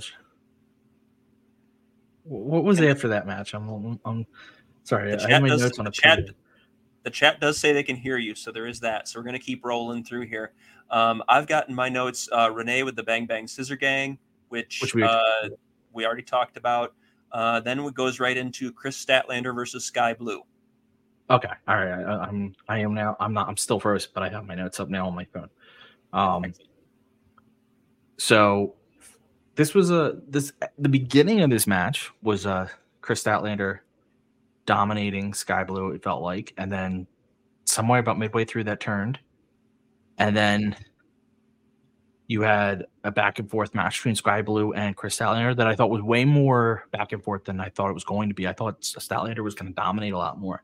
But at the end of the match, Stokely tries to get Statlander to cheat using a chain. Statlander refuses. Well, I don't say refuses. I'm back. I don't know what my computer did. So, that was weird. It's weird you could hear me, but I couldn't. Whatever. At least it worked. Jesse Ozog's got you in the chat, so that's what he gets for sandbagging you. I've been nice to you. I've been nice to you lately, Jesse. How dare you? Letting you. He's catching strays in the chat. I am. What the hell? But as I was saying, it wasn't Statlander that hesitated. Willow stepped in telling Stokely, no, we don't cheat. That distracted the ref and distracted Statlander. And then as she turned around, she gets hit with the title that Sky Blue had been given by Julia.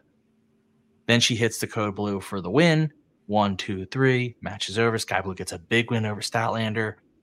Further dissension in the Statlander Willow Stokely life, which I think I tweeted out. I think Statlander's going to blame Willow for this loss. I think that's where we're going to go with it. What did you think, Kyle?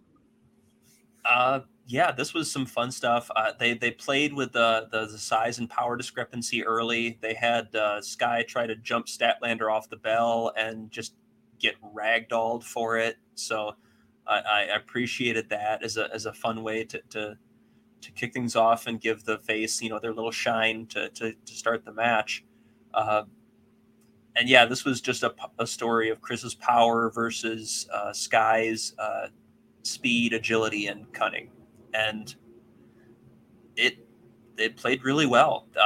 I loved the intensity we saw out of Statlander that I feel like we haven't necessarily seen in a little bit. So that was great to see. They credit to the producer or the director who had the shot of Stokely with the crazy look in his eye, offering the Willow the chain, or offering Stat the chain as she's leaned up against the ropes, and you could see Stokely over the one shoulder, and you saw Willow over the other shoulder, both arguing for and against. And it was very literal in that sense, but I appreciated the composition of that shot, and that was about as on the nose as you could get. But yeah, that was the distraction got. I thought it was Julia that rolled in with the belt and hit her and rolled back out again. But in any event, she got hit with the belt, got hit with code blue, and that was enough to get the 3 count. Hopefully Julia is healthy again soon. I believe the report I read from Fightful was that it wasn't believed to be serious, but that she probably wasn't going to be cleared by the end of February. And it is the 28th, that the February is almost over. So hopefully this means Julia will be cleared soon. Yeah, and Sky goes up 2-1 in her series with Statlander. I think you're right. I think Stat blames Willow for this. And it'll be interesting to see where we go from there, because you saw Willow face off against Julia Hart outside the ring as well. And I wonder if that's going to be something we're going to come back to, with Willow as a TBS title challenger for Julia at some point. Maybe after we deal with this with Stat and get through that. Agreed. I think you can see Willow and Julia had a stare down too, so you have a whole lot of fun. That stare down was good. After the match, you have the EVPs, Matthew and Nicholas, walking through, and they think they found Sting, so they bust open the door, and it's just a bunch of hanging bats. Now, I will acknowledge two things. I popped because I knew the callback. This was a callback from Sting's last promo on Nitro. But I also admit that if you didn't know the callback, it looked really cheesy. Both things can be true at the same exact time. They absolutely can. And I saw a couple of people on social media say that it was kind of cringe and kind of cheesy. And when someone informed them of the connection, they kind of doubled down on that impression. And if that's your case, then so be it. But I appreciated the callback. Yeah, it was at this point, this is literally Sting's last Dynamite as a wrestler. I don't believe I think he'll probably pop in, pop out, but this is his last active Dynamite. So I think it's okay to do callbacks. I think the goodbye thing, huge, you're allowed to do it. So after that, we go to Atlantis Jr. versus Chris Jericho. Unfortunately, Atlantis Sr. was with him, so I couldn't do my typical joke of if you think Atlantis Jr. is good, you should see Atlantis Sr. He was there, so stole my joke, get dick. Chris Jericho came out to music. I don't know what it was, but it wasn't Judas. It was, I guess, reminiscent of what he used when he was the Lionheart in Mexico. I believe it was White Zombie's Electric Head Part 2. I'm not a music guy. He used it in. I'm not certain he used it in Mexico because I didn't see any of his stuff from when he was in Mexico, but I know he used it in ECW. Lieutenant Colonel Photo agrees that it was White Zombie. So that was neat to use something different. Almost wins right off the bat with the Walls of Jericho, but AJ got his hand to the rope. The fourth match, at times Jericho was going for the mask, which was kind of weird. I thought it was a lot of fun. Jericho ends up winning with the Walls of Jericho because Atlantis Jr. threw in the towel for his young Atlantis Sr. Threw in the towel to help his young boy out. What did you think of this match? It was at its heart, it was just a fun exhibition, which is about all you really expected it to be. I haven't seen as much of Atlantis Jr. as I would like. I know he was in World Tag League with New Japan this past year, and he did have a match that I've heard really good things about from New Japan and CMLL's Fantastic Mania a couple of weeks ago. I'm probably going to be watching that on New Japan World in a little bit here, just because I haven't seen it yet. And he had a great match with Hechicero that I think would be a lot of fun to watch, given that I saw it tonight. Some cool stuff here, and I appreciated Excalibur contextualizing it for us, like the top rope bulldog that looked absolutely brutal. He didn't come down flat. He didn't even come down flat. He came down at an angle. And that was rough. Atlantis using that backbreaker variant that his father passed down to him, and of course, and Jericho being able to counter it, because if anyone would be able to counter it, it would be Jericho, who knew Atlantis Sr., who teamed with him, who worked against him, who, in that capacity, it's not like Jericho shrugging off some guy's finish because it's Chris Jericho and it's time for him to win. It makes sense. Obviously, he would know what this hold's all about, how to get into it, how to get out of it. And and commentary even tried to protect Atlantis Jr. in the loss, saying his dad knows what kind of a person and what kind of a competitor he is, and knows that he would risk long-term injury because he would never tap out. So he had to, and that makes a lot of sense too. Plus, he has a title that that was always a thing that I remember hearing from back in the day when I would watch,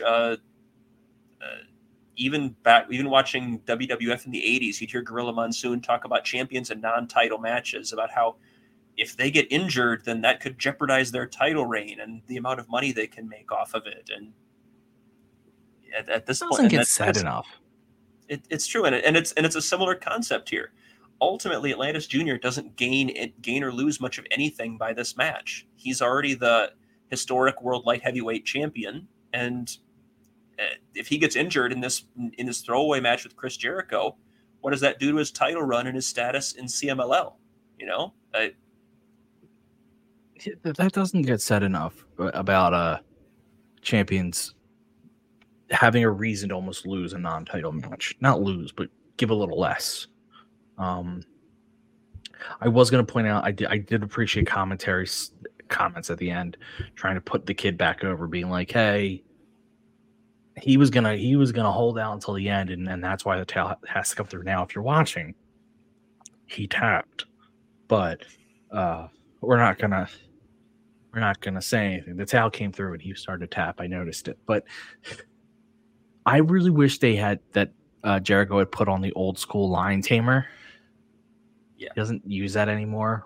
I thought against Atlantis Jr. that would have been a perfect thing to do, because it's a little more upright. But listen, I'm glad he didn't go for a couple of the old moves he used to do, because I was not excited to see what kind of injury he may wind up with if he tried those. But this was nice. I'm so far enjoying the relationship between AEW and CMLL. I feel like it could have been, AEW has a really great, an obviously really great relationship with the New Japan. So their relationships in Mexico before now had been a little bit weaker. They had some with AAA, but they didn't have.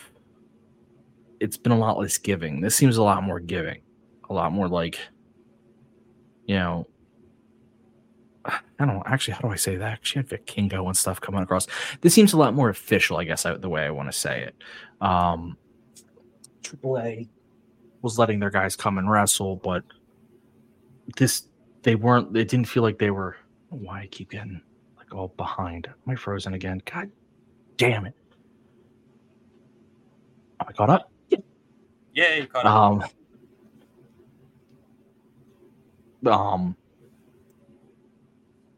It's tough. It never felt like it. AAA was like, hey, you can use our titles, our people, and whatever titles, but we weren't coming over. CMLL feels like it's much more like, here, we're coming over as CMLL. Like, I don't know if I'm expressing that right, but it just feels like, I don't know. It's hard to express, but I want AEW to partner up with everyone, so I'm not complaining. Well, and actually, we missed this during news and notes. I had completely forgotten that this was a thing. Pro Wrestling Insider is reporting that 19 luchadors. There's apparently a massive issue with some CMLL visas for working in the United States, including Volador Jr., Hechicero, Mascara Dorada, all of whom have appeared on AEW television, as well as Blue Panther, Dulce Gardenia, El Sagrado, El Suicida, Eléctrico, Espíritu Negro, Euforia, Fugaz, Camilo Diablo, 1 and 2, Marico, a whole bunch of names, Soberano. All of them are expected to be impacted and unable to perform in the United States. So there's a major issue right now with a lot of CMLL talents being able to work stateside, including several that have been featured in pretty high places on AEW television. Yeah, I missed that completely today. I'm reading it as you're saying it. I was reading it. Now, you wonder what always blows my mind about something like that. And I know this is kind of off topic, but it's on topic. It's like, apparently it stems from the original promotion that CMLL got their visas from, is like a small Texas based, and there's some issues with the way that was done, and certain employees who are no longer with the company still had visas and stuff like that. But you would think that AEW, I know it's not WWE, but it's a major company, and its owner is a billionaire. you think he would be able to go in and work visas out. Now, unfortunately, I guess our trade didn't stick because they traded her back already. What the heck, man? We traded you. I mean, that's between you and Sean. I came in here helping out. I'm a free agent. Jesse Ozak's excited I'm here. Hi, Jesse. I apparently need to talk to Sean to figure out how he was able to trade my rights. I wasn't aware that Sean had my rights. Sean is very powerful, it turns out. Apparently, Sean has all wrestling podcaster rights. We just didn't know that. He is a mogul. But yeah, we had a good time over at Fight Club. And now I'm happy to hop on here. Yay. What's going on, fellers? What are we talking about? Wrestling? So yes, we were talking wrestling. We'll stick with the one we were on, and then I have questions for you about other stuff throughout the night. The topic we were on was the CMLL wrestlers, 19 of their luchadors not being able to about to have their visas canceled. Yeah. And I was just shocked that, like, again, Tony Khan's a billionaire with a B. You'd think, so they're not canceled yet. There's an intent to cancel. So Sean made it sound like it's not like it's going to happen tomorrow, but it's something that's in the work, but it's not something that couldn't be interfered with in the process. I also don't know how much of the rest of this angle is supposed to be happening in the United States. Like, I don't know how much of that matters. If the plan is Arena Mexico, the build might be more like if it's, well, we know Forbidden Door is now in New York, but if they're leaning to some arena show, they just trademarked the name Dynasty, right? Like, there's all these possibilities, but it feels like some of the play is probably going to be to send American and New Japan talent there. But it didn't sound like it was extremely imminent from what Sean said. That's not reported or anything, but it just sounds like that the cancellation process or trying to stop renewals or whatever is not something that happens like in a 24-hour time frame or anything like that. Yeah, because the Arena Mexico show is what, March 28th, 29th, end of March, right? Something in that neighborhood. Correct. Yeah, I think it's the last weekend in March. So that's a month away, and that's Americans going there. But this is now a persistent issue, right? Kyle Fletcher is held up. I know on the WWE side, Elimination Chamber, like Gunther couldn't travel yet because his paperwork was what it was or whatever. So this is something that's consistent. They ran into that problem with New Japan talent, specifically Stardom talent, I think, at the last Forbidden Door. So it's part of what happens when you actually have an open international wrestling landscape, realistically. But yeah, so it's just shocking that two companies as powerful as they are, with billionaires are owning them, even they run into these issues. Yeah, and I don't know what that is. I don't know if that's a paperwork issue. I don't know if it's a timing issue. I don't know what that looks like because I don't know the reasoning behind it. But that is a confirmed report from Pro Wrestling Insider that broke earlier today, I think. So cool. It's taking everything inside of me to not make a joke that would make us very popular in some circles. Do not. Yes. It's not worth it. It's not worth it. So, okay, let me go to where we were going. And then I have questions for you. Yeah. We were actually towards the end of the show. We were at the EVPs. I might have heard, was it Shivani or Excalibur saying you can't even call them the Young Bucks anymore? But the EVPs walked out, Matthew and Nicholas, to pick fights with fans. One of them ended up being Darby. Darby attacks him, but then he gets his ass kicked. Then Ric Flair comes out, and they seem like they're on the same side, but Ric Flair betrays them until he gets a low blow. And my God, were they being super gentle and soft with everything they did with him. Which they should, because it's fucking elder abuse. You should not be in the ring. Agreed. And then camera's being weird. Sorry. Sting's music hits, and they walk up, and the EVP thinks they're going to be smart. They're going to jump him when he comes out from the back. And at a moment out of my childhood, He comes out of the rafters. I got to give the Bucks credit. They sold it very well. They did the turnaround. And he beats the hell out of him with his baseball bat. I have many questions about the bats they use because they made the metal cling sound, but then Sting hits them with it. So either he's very good at like adjusting the power of his swing, or their props department's amazing. Both are very impressive. He does the Scorpion Death Drop, and we go out with Sting on top, having just come down from the rafters. It was amazing. I said on Fightful, and I'll just reiterate it here, that having started watching in 2009, a lot of nostalgia stuff is lost on me. It blows people's minds. I don't give a shit about The Rock. I'm sorry, I don't. I don't like going back and watching the Attitude Era. It ages poorly. It's not for me. When I do watch stuff, I'm more of a Stone Cold gal. The Rock that I've known in the time since I've watched wrestling has been him being bad against John Cena and him taking the title off of CM Punk in my favorite CM Punk reign and doing horribly in a very long promo battle. That's the case for me with a lot of wrestlers. There are some, right, like Bret Hart, whatever, that will just always be impressive and timeless because of their work. When you talk about character and gimmick-driven stuff, there's not a lot of things for me to attach to. Sting on this run has had so much great present-day work with Darby and the promos he's delivered on this 3-year span that I have an attachment to that. And when you get the insight of how good he is at delivering promos now, and you get to see the sincerity in real time, I loved the promo we got last week. It does frame what you're going back and watching with Surfer Sting and Joker Sting and Crow Sting a little bit differently. It makes it feel accessible. It makes it feel fresh and different.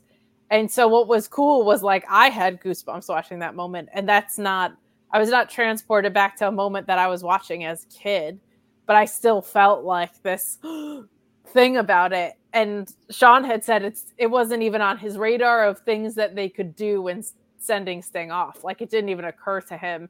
I think that's what was so cool about it. I don't think anybody was actually expecting it, which is so special to be able to deliver something that iconic. Because we were trying to figure it out. Like, I don't think they did that since Owen. Like, I don't think he has descended from the rafters. And he did once in 07 in TNA. Okay, so just one time though. One time and in TNA, and I was we were sophomores in college, you and I. Like, that's crazy. And if it's TNA and not to be whatever, who knows what kind of building it was? They ran small venues. Sure. So it probably I don't know because I wasn't watching TNA at the time, but like the moment that it was tonight felt really special. Felt really, really special.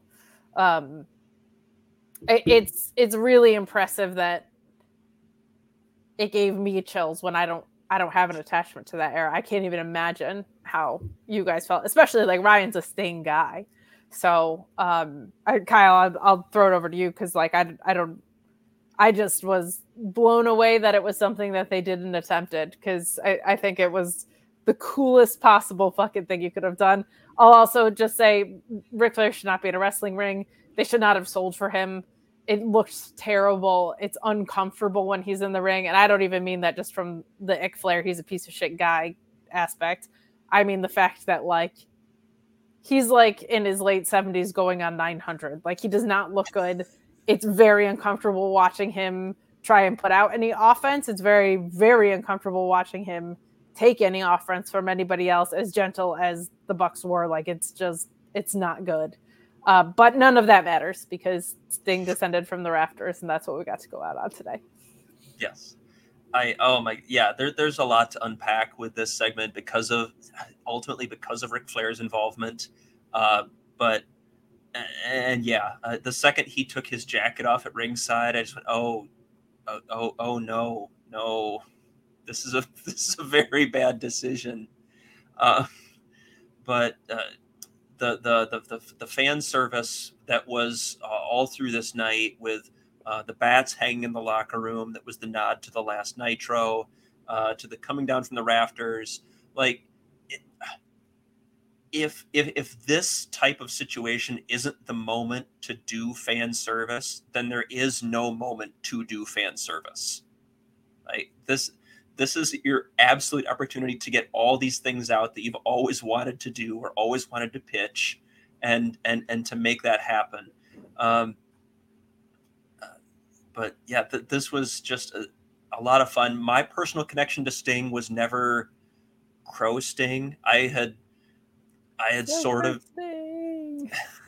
I grew up with a VHS that my dad had taped off of TBS of the main event of the first Clash of Champions of Sting versus Flair in the 45-minute draw. A tape that I almost wore out. Like, that was my connection to Sting. That Sting. That was the bleach blonde hair and the face paint and military pressing and dropping Ric Flair like roughly 1 billion times. And like, that guy, and the you can't deny the aura of what Crow Sting was, but that wasn't where I first made my connection to him. So it's never going to be as strong for me. But that being said, this was great fan service. This was a lot of fun. And this has been such a great run for Sting, as being able to go out and do his thing, and for the Bucks too, just because of the fact that as soon as I saw it pitched that the Bucks were going to be a possibility, I went, oh, that's going to be perfect, because they can be the most obnoxious little jerks that you can possibly imagine. And Greensboro in Sting country will be absolutely rabid to see them get their butts kicked. And it's going to be great. I wish I had my Sting mask from when I was a kid, but I wore that thing out. So it didn't survive childhood. I wore it so much. I didn't think I'd see him. I don't think I saw him wrestle live when I was a kid, because WCW didn't make it up here a lot. It was very rare that they would come up to the Northeast. It wasn't their strong place. I've seen him wrestle now a few times, which is just amazing. So fucking pumped. And the best part is this is a good story too. Like, this isn't even a bad story. Like, this is a lot of fun, but it's helping everyone involved. Darby's benefiting from this final go away. He's looking kind of strong again, kind of seeming like a person, which I think sometimes he struggles with. The EVPs are coming off as the worst kind of dickheads you could come off with. They told Eddie, we didn't talk about it because my computer froze at some point, and you could still be heard but not seen. They told Eddie Kingston he should wear a sports jacket at one point. Like, they're just they're benefiting from this whole thing. So I think that makes it better, is that Sting's not going out on a shitty nostalgia trip. He's going out on the best kind of nostalgia trip. One that is actually fun. Sorry, I didn't mean to interrupt you. I feel like AEW uses nostalgia talent extremely well, and they do tributes extremely well. After the dog shit he had in WWE, I think there was an extra awareness with Sting of not only with the send-off, but the whole run of how do we do this the right way? Because unfortunately, with WWE, it was just awful, and it ended worse than it could have ended. It was kind of like everything that Sting had feared about going there in the first place manifested itself. Like, it was so bad. But they do tribute so well, and they use nostalgia acts so well. But that was occurring to me as I was watching it. I was like, I feel like there was just an extra layer of it, because I think Sting is extra special compared to some other people. No offense to Mark Henry or The Big Show or any of that. But like, Christian, you can't even call a nostalgia act because he's in the prime of his career, evidently. Like, this is ridiculous. But they do this extremely well. And I said on on Twitter and on Fightful, and I'll reiterate it here because I actually think it's pretty fucking important. The amount of people that I see getting worked by the Young Bucks for the past decade, but this run more than ever. Like, it's a real rough world right now for the guys who were like, well, if I can't use slurs and demean people, how am I supposed to get real heat? The amount of people getting worked by this Young Bucks run is hilarious to me. And it's so, like, rewarding from the perspective of, like, yeah, you can be douchebag heel characters and not actually have to, like, be demeaning to the LGBTQ community or whatever, like, in the process. Like, there's so many people that think, like, no, you have to actually go online and be pieces of shit to people if you want to get real heat. Like, this is working people so hard, so much. I loved the Eddie Kingston stuff, and the reason that clicked to me was I was like, if they were going to body shame him, but they didn't, they dress code shamed him, which was even funnier. Like, by miles. So much better. I was like, oh, don't go that route. And then they were like, you come out here in your Timbs and your whatever.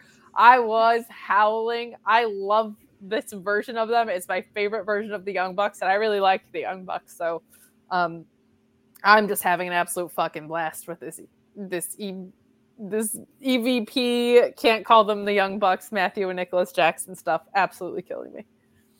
And then Taz being like, I really hope they don't do a dress code here. Yes, that killed me too. Good shit.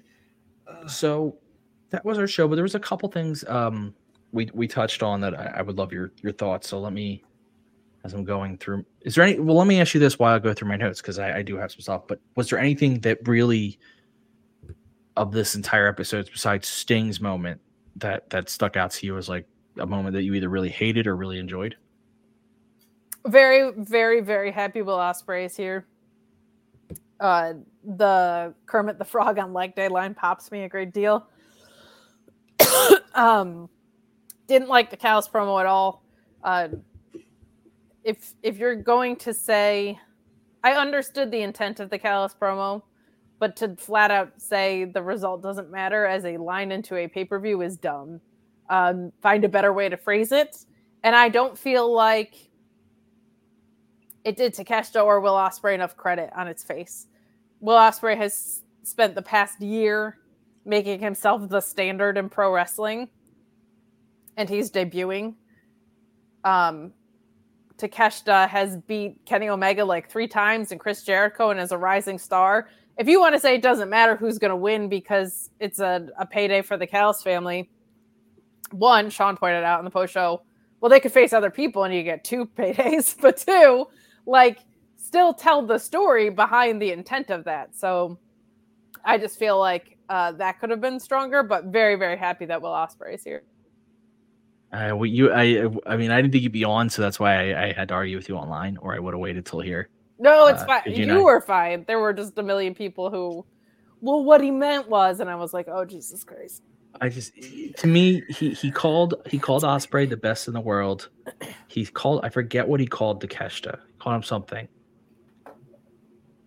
I didn't bother because I see it seems to be very much lining up to Callis cares about Callis and only Callis. Hence naming the group the Don Callis family. And in a way, I get Sean's point that if you had just have them wrestle 2 people and they each get a win or a payday, but there's something to be said that Don Callis is such an asshole that he put himself in a no-lose situation. No matter what, he comes out with a win. He does. Not everyone. He does. Which is fine. I just think at a go home to a pay-per-view, telling me the results of a match doesn't matter is just bad writing. Like, just phrase it a different way. I understand the wrestlers intent. Told you, but I think the wrestlers told you it did matter because they were pissed. Sure, but I think if you can write anything in the world, the last thing you're going to tell someone about a storyline going into a pay-per-view is that the results don't matter is fucking inherently dumb. I'm sorry. That is bad writing. Hey, it doesn't matter. This is a weird thing to say. We've complained about WWE, for instance, saying this for a long time and sending the message that what you're seeing on the screen is not important for whatever reason, whether it's commentators burying what's happening in the ring or poorly delivered promos like Kate's referencing here. Like we've seen this and we've called it out in other companies before too. And it's not well delivered here. I don't think it's the same though, because in those other companies, they're doing it a lot of times they don't tell you. It's just a match happens and the result didn't matter because the guy who lost just went and then gets a championship match. Here is a guy basically saying, I am so selfish that I only care that I am guaranteed a win. That's all I care about, is I am guaranteed a win. Just find a different way to phrase it. It's dumb. It's dumb. I actually liked it because I thought it made well for his character. All you have to do is say something along the lines of no matter who wins the match, Don Callis wins the night, or something like that. Well, he just said the results matter because no matter what, the Don Callis family is getting a win. I mean, he did the family's the real winner. I mean, he said that. But at no point should you, at no point should you say the result. At no point should you say the results don't matter, regardless of how you contextualize it afterwards. But you're saying that because he's trying to portray that the thing of like, we're a happy family, it doesn't matter. Meanwhile, you have your two wrestlers staring daggers. No, I get that. I get it. I think it's fucking dumb. If I'm tuning in, say I got into AEW a month ago, and this is what I'm seeing, and this guy tells me that if he says, why just undercutting the results of a match like that is stupid. If you're tuning in AEW a month ago, you're going, who the hell is Takeshita and who the hell is Ospreay? Because neither one has really been Ospreay hasn't been in the company, and Takeshita really hasn't been featured. So we have other issues there. So maybe a better use of this promo would have been talking about them and not saying that this doesn't matter. Well, I think the point of this promo is this is starting the seeds of dissent between Ospreay and Callis. Yeah. Right. I mean, he just got there though. So yeah. I don't think they intend to have Ospreay stay with him long.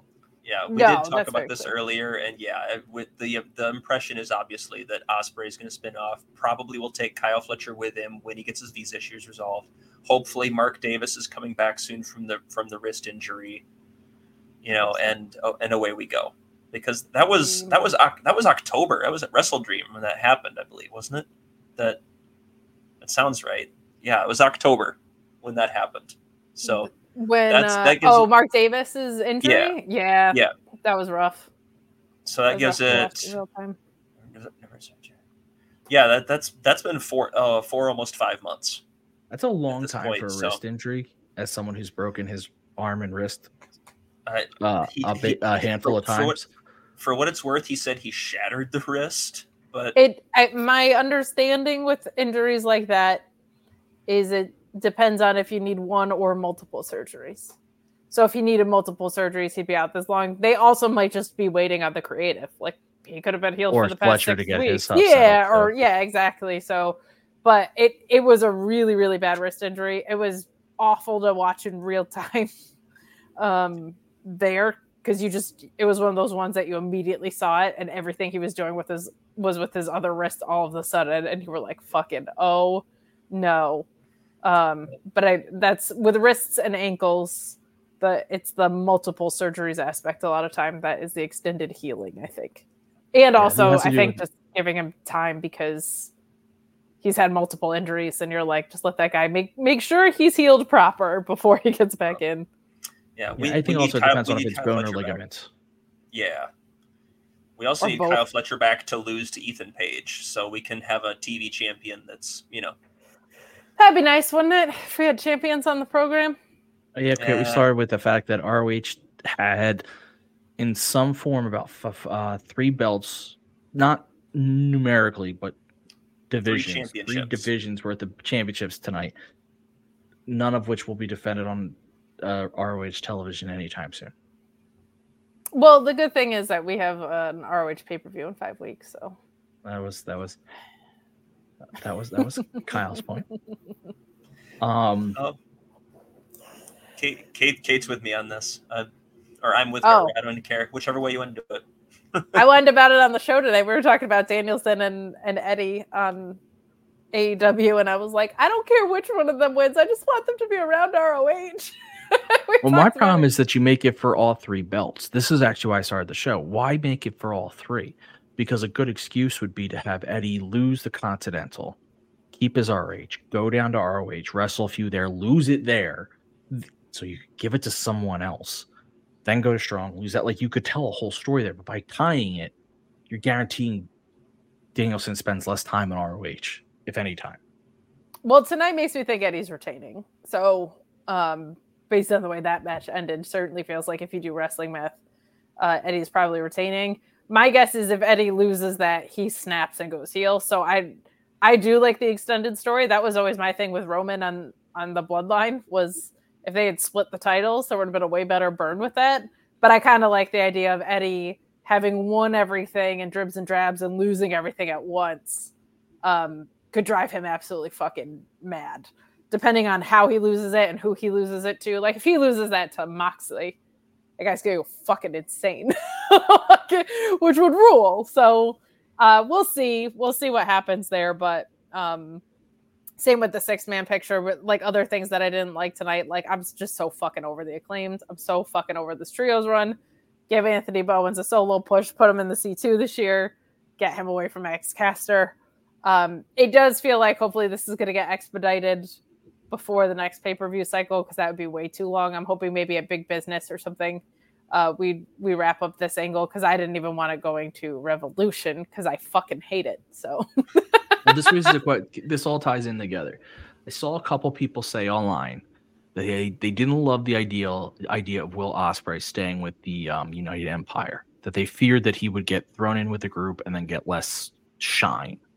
I think their fear is because of someone like Switchblade, who has been, and Kyle and I kind of came to and I think you're perfectly in line with us, but I'll give you a moment to speak on it, that the bigger problem is not that, first of all, you can have a trio that doesn't compete for trios titles. You can have Mark Davis and Fletcher go for tag and Ospreay go for singles.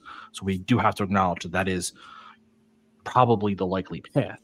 But Kyle and I kind of came to the same, at least came to somewhat of an agreement, where the problem just is that the way they treat the trios division has been so terrible that that's why you don't want him in there. Whereas if the trios division right now was being held by the BCC, as Kyle suggested, and those three were just wrestling everyone, every trio, and just having great match after great match and awesome feuds, then you'd want the United Empire to come in and wrestle them.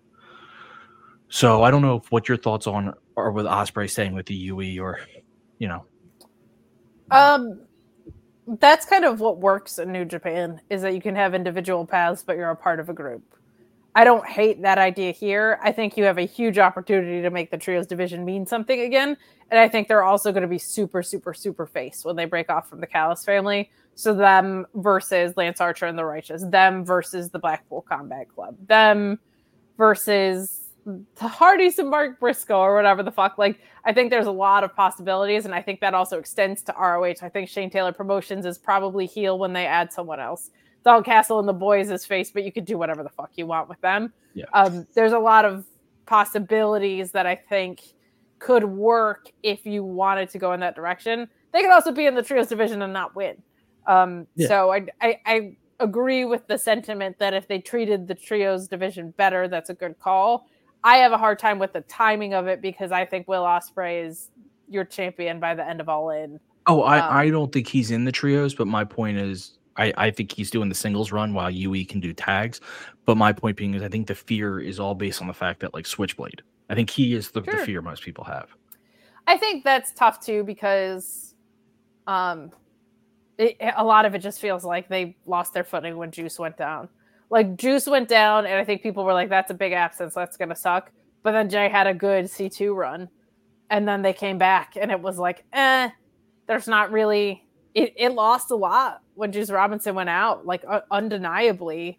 And to me, like, the thing that actually hurts Juice the most is the fact that the Acclaimed was not treated with any sort of real gusto for their entire trios run, because them winning it is more just like, oh, thank God. It's not like, oh, sick, the Acclaimed are super over, and now Jay White is going to have this huge, awesome thing. It's more like the Acclaimed are dead in the water, and if Jay White wins, hopefully that'll help restore this division. But I certainly understand people's hesitations around that. It sucks.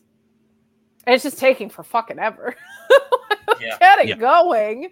I mean, but we were saying, like, think about it. You have Switchblade Jay White sitting there. You could have a trios rivalry with, we'll say, even the Acclaimed. He could be having singles matches with Anthony Bowens right now to lead up to their trios championship match. Like, he could be having matches against Malachi Black or Buddy Matthews. He could be having matches against all these guys that are out there and still be operating in a trios capacity. Like, trios gives you that freedom, and he does none of it. And they just don't. I don't, I'm trying to think, was there anything, like, I'm going through my notes. Anything else while Weber? That was the big stuff that we talked about. We opened up with some complaining about ROH, as you do with an AEW show. I had to establish that my problem was for me to notice it was a problem. Yes. That I'm watching. It was Danielson versus Kingston was where I noticed it. It was like they're talking about the Continental belt. They're barely referencing the other belts at all, and it's just like, they're so subpar. They're so not. No one cares. It's also it's also lazy. Like, when they said they were going to lean more in the New Japan direction, I didn't think they meant we're just going to use a bunch of belts as props for lazy stories. Like, that's not what I wanted. I wanted them to be sports-based feeling for sure, but it's it feels like they're like, oh, we need something for this angle. Let's grab an ROH belt instead of there's this really great story. Now, I will say that the Devil angle, it did kind of feel like we got this full circle moment from the Undisputed Kingdom with Mike Bennett and Matt Taven. It felt like they should have had those titles for a long time, but they're not on ROH anymore. Like, they were the reason the Kingdom was over was because they were doing all this work on ROH, and now they're never on ROH anymore. So it feels like they finally got what they wanted to then not do anything on ROH about it. That's the problem. Like, if you could have the Undisputed Kingdom is actually a perfect example, because they're not Eddie Kingston, they're not Bryan Danielson. They could be just having matches on ROH regularly and still involved in an AEW story, and no one would blink or no one would bat an eye. I do have another question. Do we think Willow is going to, Statlander is going to blame Willow for the loss tonight, right? I think so. And I like that Sky Blue just kind of has her number. Like, I think she's 2-1 now against Chris. And her big upset win was over Chris. Like, the first time Sky Blue was like, oh, wow, she got a huge win, was against her. It's what they never paid off with Jericho and Scorpio Sky or Jericho and Action Andretti. So it's kind of cool that they're following up on it here. And credit to, I've called this out a couple times too, but I truly feel like it's intentional. Part of Stokely Hathaway's character was like hitting on girls that would act like they were out of his league. It might have been, depending on your purview. It never felt uncomfortable or threatening in any way, shape, or form, because I feel like the women always were like very dismissive of it. But I do feel like ever since the Vince news broke, like, they've cut that out entirely, and I actually give them a ton of credit for that, because it's called more managerial. 100%, and I appreciate that. It feels like they had the perspective to say, a man in charge of a bunch of women, maybe let's not keep up this flirtatious persona. And it kind of works with the way the storyline has evolved anyway. I don't know if that was always the intent or it's because of this, but it feels like a very intentional choice to get away from that. And I just appreciate that as a gal watching that, because it definitely reads across the board as that. Yeah, I think it helps that, I thought the ankle was funny when it was Stokely hitting on Stat. I think it helped that Statlander obviously could beat up Stokely. I think we just, that really does lend to not making it feel nearly as threatening.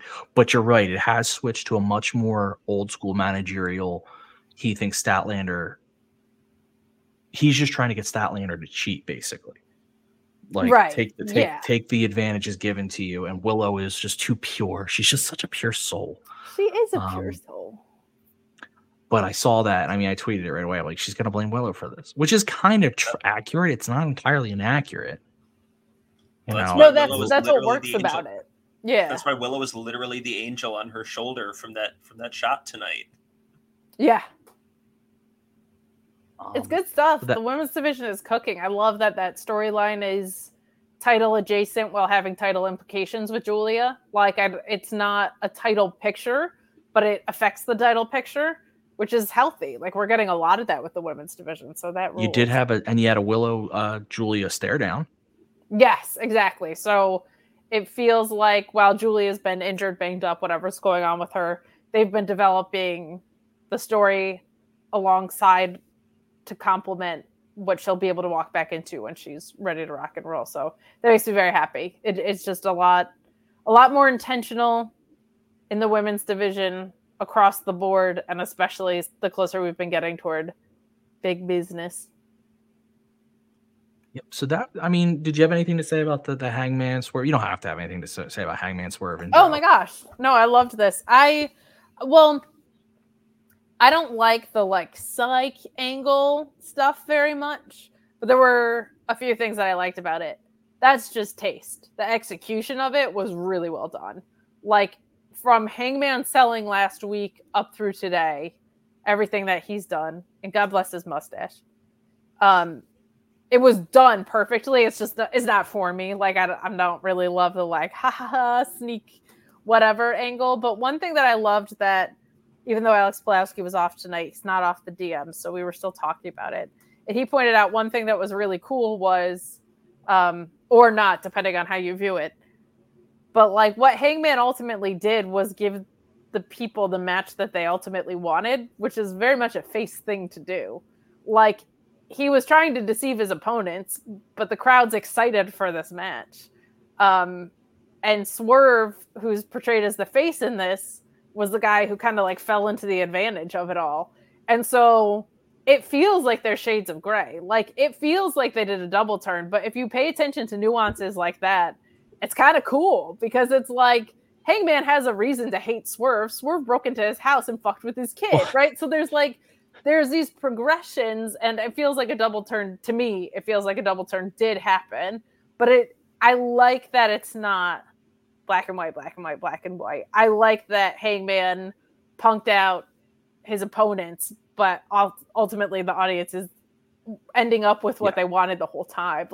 That's pretty fucking clever, and I appreciate that. So good eyes by Alex Pulowski on that. But I loved this, and Joe, I do think it's Swerve's time. I wouldn't be shocked at all if Joe retained it, because he's just the fucking best. My whole thing with Joe is, I don't know if it's going to feel like there's a time for Joe to drop it, because he's so good at this. I don't ever want him to drop it. This is why this guy has had 500 plus day title reigns, 300 plus day title reigns consistently in his career, is he feels like a champion. And I liked a lot of the MJF stuff. I know people were super fatigued on it by the end, and that's fine. But it is very refreshing that his character is I'm an adult, I'm a champion, and you punk ass bitches are not going to get the title because I'm fucking Samoa Joe. I adore that, because it just feels like such a 180 from Max, and it feels convincing with who he is in the ring. Why would he think anybody could beat him? He's the fucking best. So this is super, super fun. I like that we're getting the triple threat, and I appreciate the way that it was done, even though if the way it was done wasn't for me. Everything about it made great wrestling sense. It just doesn't make, it's just a taste thing. I don't like the ha ha ha, gotcha. Swerve should have seen that coming. He's smart enough. But really, really well done. Really well executed. Yeah, I mean, I always say it's kind of, I was saying to Kyle when we were talking, it's awkward because Swerve's the one on the microphone going I beat up an 18-year-old kid and left him in blood. I broke into a man's house and threatened his child. But he's the good guy in this story. Yes. And similarly, Adam Page is supposed to be the bad guy, but was referencing a time period in 2021 where he was the most beloved babyface in all of wrestling, probably. So I love that it's Oh, I have a It's question that Kyle who you rose. like. Kyle asked. Kyle asked a good question. I think it's an important question for you. Joe is an excellent talker. He's the best. Would you think that? Do you think he can be considered, because of how good he is, an underrated talker? Like people don't credit him, think of him as being as good as he is. Yeah. The logic was Joe is never really mentioned on people's lists of the best promo guys or the best whatever, but the dude always delivers. I don't know if you could consider him underrated or not, though, based on that. It's really difficult because it all depends on what your definition of underrated means. I think when you look at somebody who is valued by the company they're in, there's hardly anybody that has been more valued by the companies they're in. ROH strapped him up forever. TNA strapped him up forever. NXT gave him healthy runs. He had the longest running ROH TV title reign, even though he wasn't around that much. He's had this world title reign. He's had multiple TNT title reigns.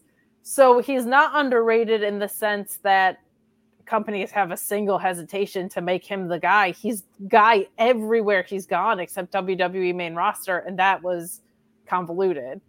But as far as greatest promo of all time list, he should definitely be on more. I think what's interesting is you're seeing more appreciation for that in this run. The bitch of all that is so much of that is the creative you're given.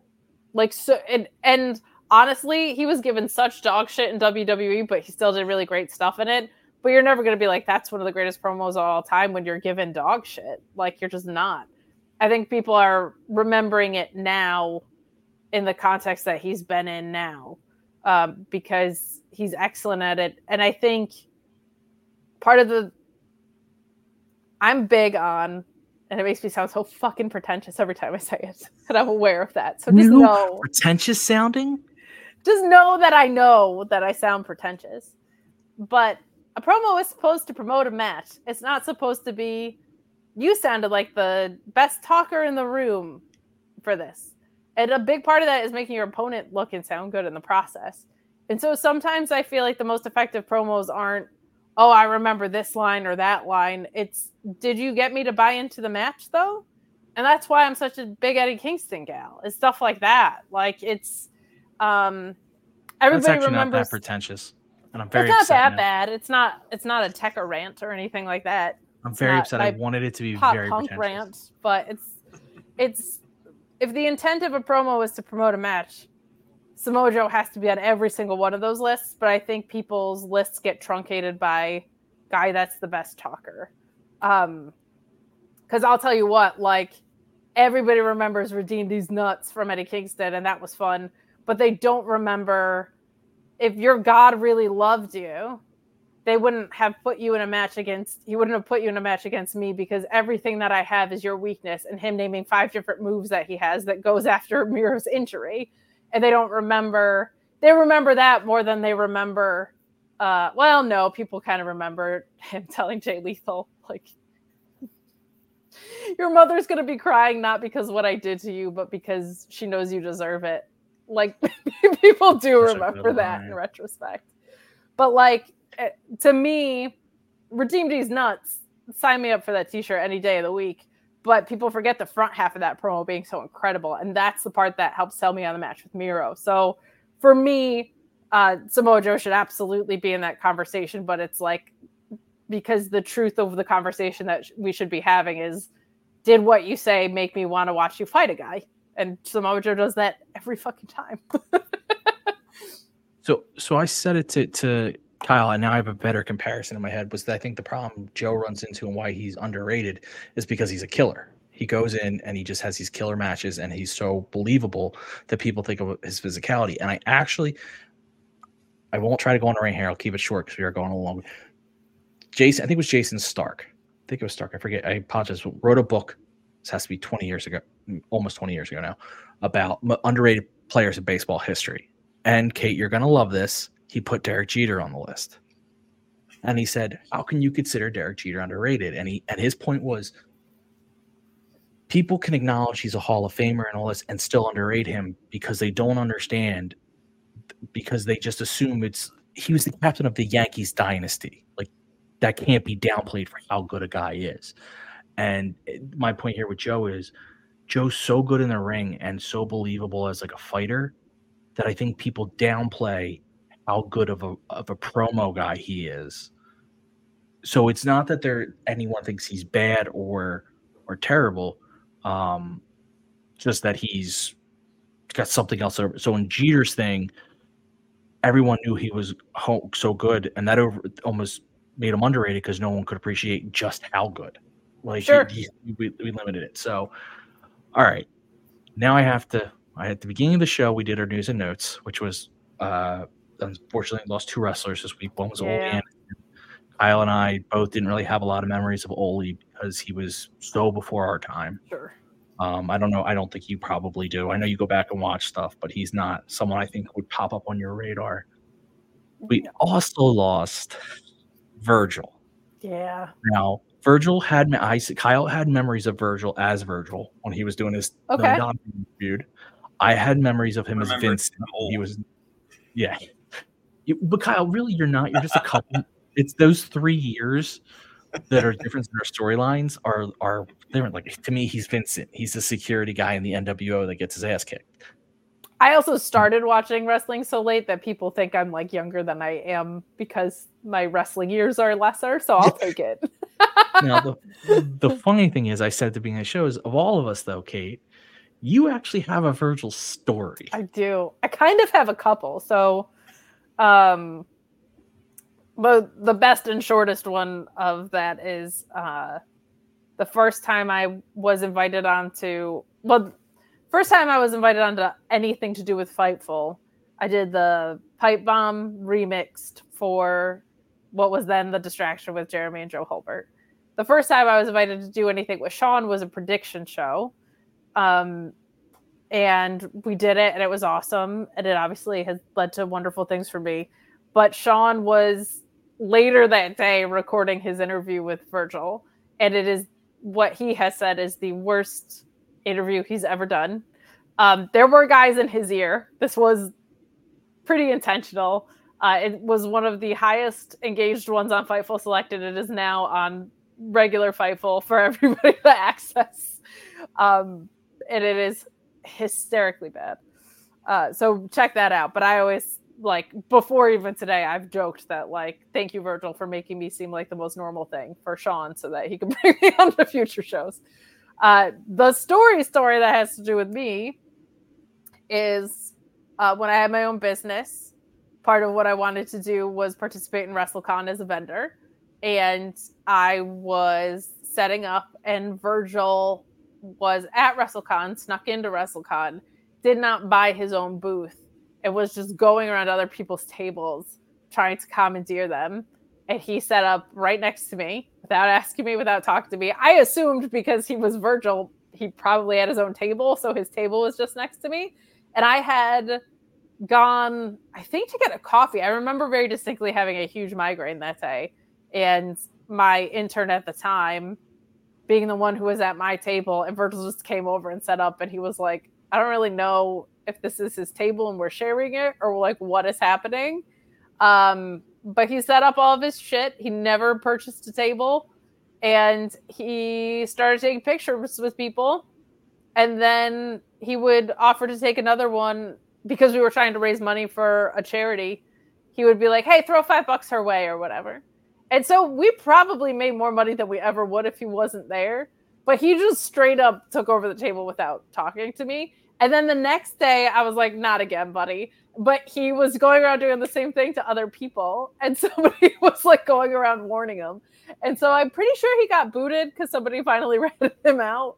But that was just the most Virgil thing. He was very nice. He was just like being a carny. And God bless him because he was real good at it. Very sad that he was only 61. Very sad that the end chapter of his life was overtaken by dementia. That's brutal. That's awful. But here's the thing about Virgil.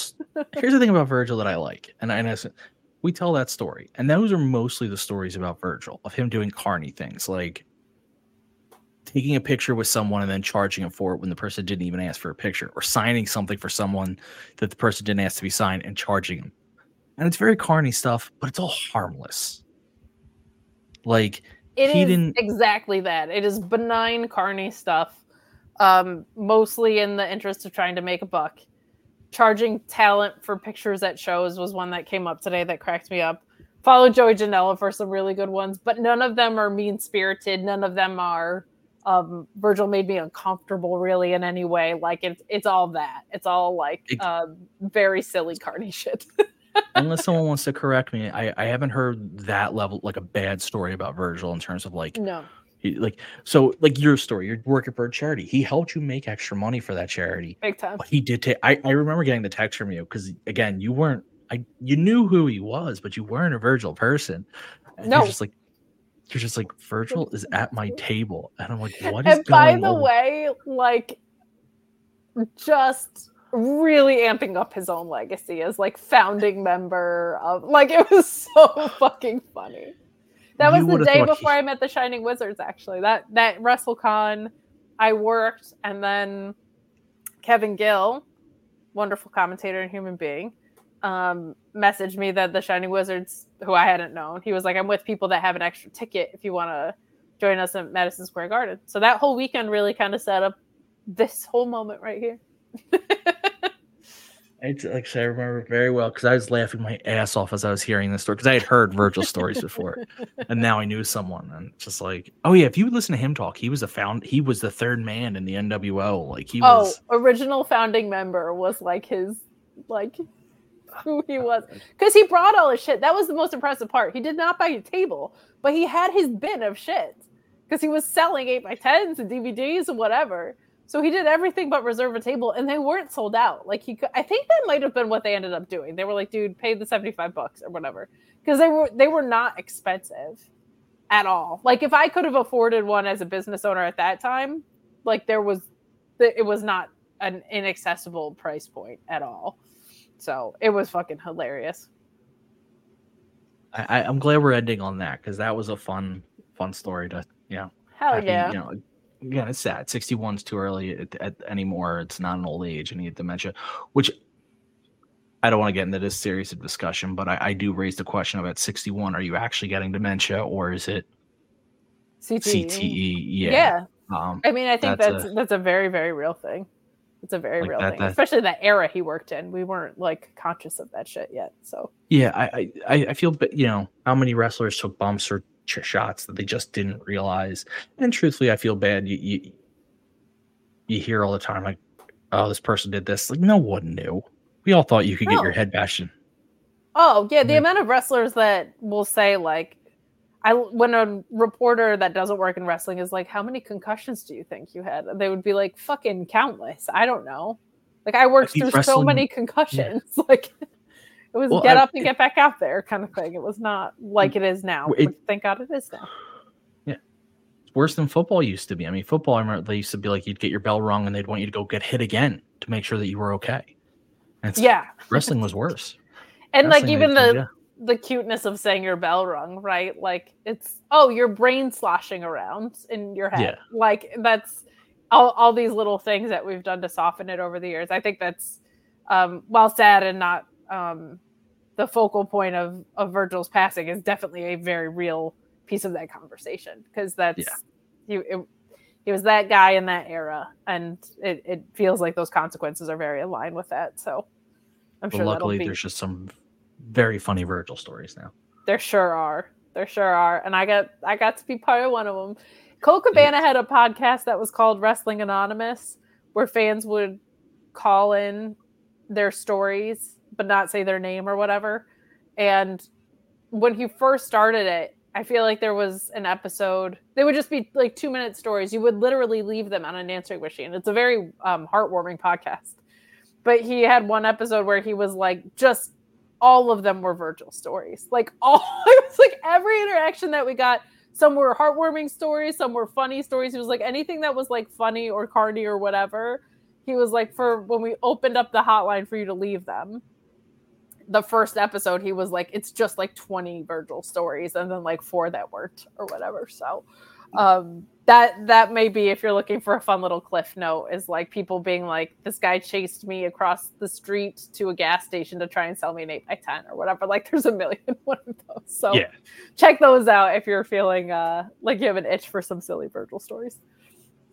Awesome. So that, I think, will wrap us up for our Wednesday night stream, unless anyone has anything to add. No, just that Merch Madness is going on. So buy a Mark Order t-shirt because it's 20% off and free shipping. So Well, she's a much better salesperson than I am. I blew through that so quickly. Buy a lot. Yeah, I buy one of each shirt. Buy multiples all of of each them. shirt. You know what? I'm just going to say it. You look great now, people, everyone out there. You all great, look beautiful, but maybe you get in a different shape at some time. Maybe you get bigger, maybe you get smaller. Buy different sizes so you can always have a shirt. I'll Just go gonna one say. further. It's called Merch Madness. You should buy 64 shirts. The tournament expanded to 68 a couple years ago, though. Oh, so there you go. Yeah. Fuck me then. 68 shirts. You're getting 20% off. That's a decent amount. That's like a really decent amount. So buy 68 shirts. Buy them for your friends and family. They make great stocking stuffers. You're going to want to buy Mark Order shirts for yourself and 67 other people. And quite frankly, if you're buying 68, you should buy a 69th just to pop me, because 69 is nice. So buy a nice number of t-shirts.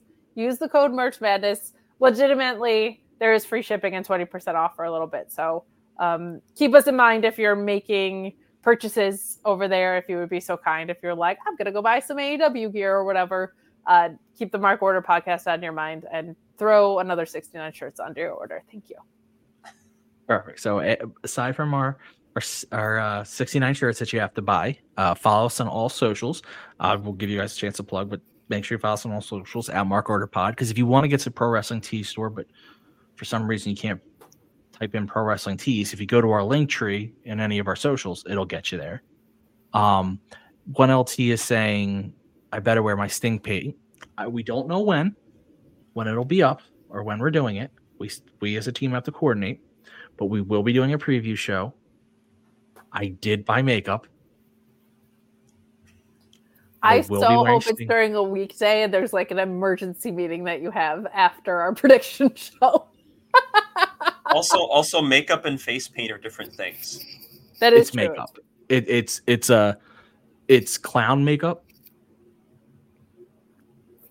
I was given it by our friend Elise, who actually recently did a cosplay of Mel Coleman's Julia art. That was very good. Yes. She did a trial run for me. So it is white clown makeup and a black like pencil thing that you do the black stuff with. She forgot to tell me. I'm going to give you guys a little insight and then we'll go. I'm an idiot. Didn't even realize this. I didn't buy the sponges you would need to apply. So luckily she reminded me to get those. So I have to go to CVS to get the sponges. Otherwise I would have been using my hand. One LT bought the same stuff. It's from a cosplayer, one LT. So we're going well. So yes, I will be marked out as Sting. I will be buying makeup remover because I will put this stuff off my face quickly. And one LT bought the sponges. So yes, whenever we do our preview show, please tune in. You will see me in full Sting paint. It will be bad. Sting! I am not. I need everyone to understand two things before, and then we will really move the plugs. One, I have no artistic ability as it is, and face paint or makeup is part of that. Like I am just really bad at that stuff. Two, I won't be able to wear my glasses when I apply this, meaning I won't be able to see 90% of what I'm doing. Oh, it's gonna be so bad, so good. Like I will I will be like this against the mirror, trying to see like how I'm doing it. So this is gonna be bad. So just everyone be aware. See, you've got to have somebody. You got to have somebody that you can trust that can come apply it for you. This is how I managed to. When I was in college, and it was the early 2000s, and I decided to. I had longer hair at the time, and I decided to go full crow for Halloween that year. So I had to. Their pictures don't exist anymore, so those are all gone. I had them uploaded somewhere, and I don't think they're there anymore. Boom. I know. I'm kind of sad about it too, but I had to have somebody help me apply some of the specifics of the black makeup, because otherwise that was not going to happen, or it was going to look absolutely garbage. It's going to be bad. Not intentionally. I listen, if it ends up good, I'm going to be very proud. But I'm giving you the heads up. I would fail first grade art right now. So that's where my skills. You should be proud for being brave enough to do it. That's all. Yeah, I believe I bought that. I mean, it's literally that's a whole different discussion. Anyway, okay. We're going to now plug our stuff. Kyle, since you're our guest, why don't you plug your stuff first? Oh, this shouldn't take long, so that's okay. Give me a follow at Kyle K. Sparks on the Twitters. Usually, I'm sometimes live tweeting shows, but anything that I am working on will be there. All of my assorted thoughts that pop into my head on a moment's notice. It's generally a lot of fun to follow there, and periodic threads about how frustrating Ring of Honor can be to follow, which is super, super fun. Also, I'm occasionally Kate's research monkey, which is a good time. Yeah, you are. In my plugs, I was gonna say you can find me at Miss Kate Fabe, forcing Kyle to do a bunch of research for me, but I'll let you finish up. Yes. But every Thursday night at 10:15, I will be with Auntie Collins on Our Local Establishment Honor Ramble post-show podcast. We've been having a good old time talking Ring of Honor, and that's every Thursday night at 10 o'clock. And other than that, give me a follow and give the Mark Order folks a follow, and that's about all I got.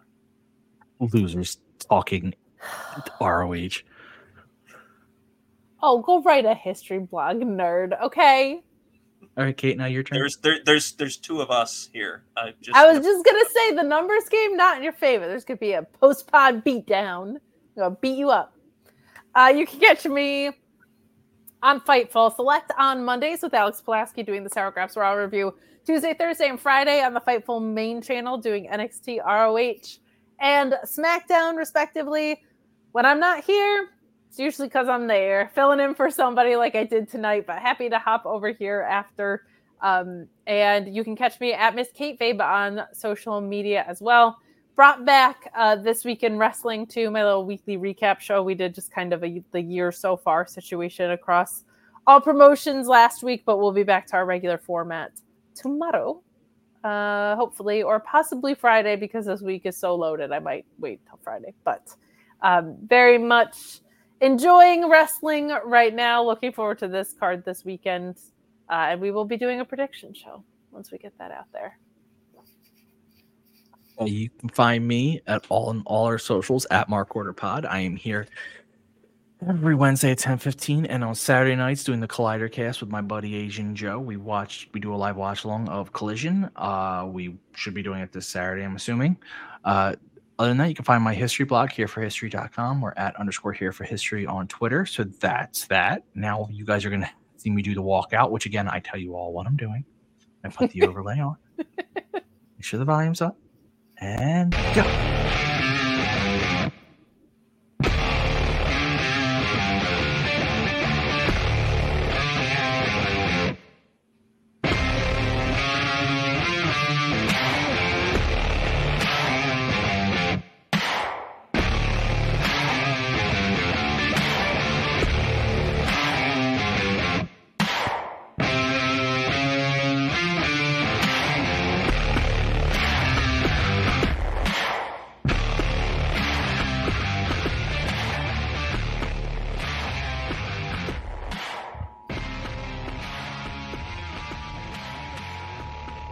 This concludes the Mark Order podcast. We now return you to your regularly scheduled programming. Join the Mark Order.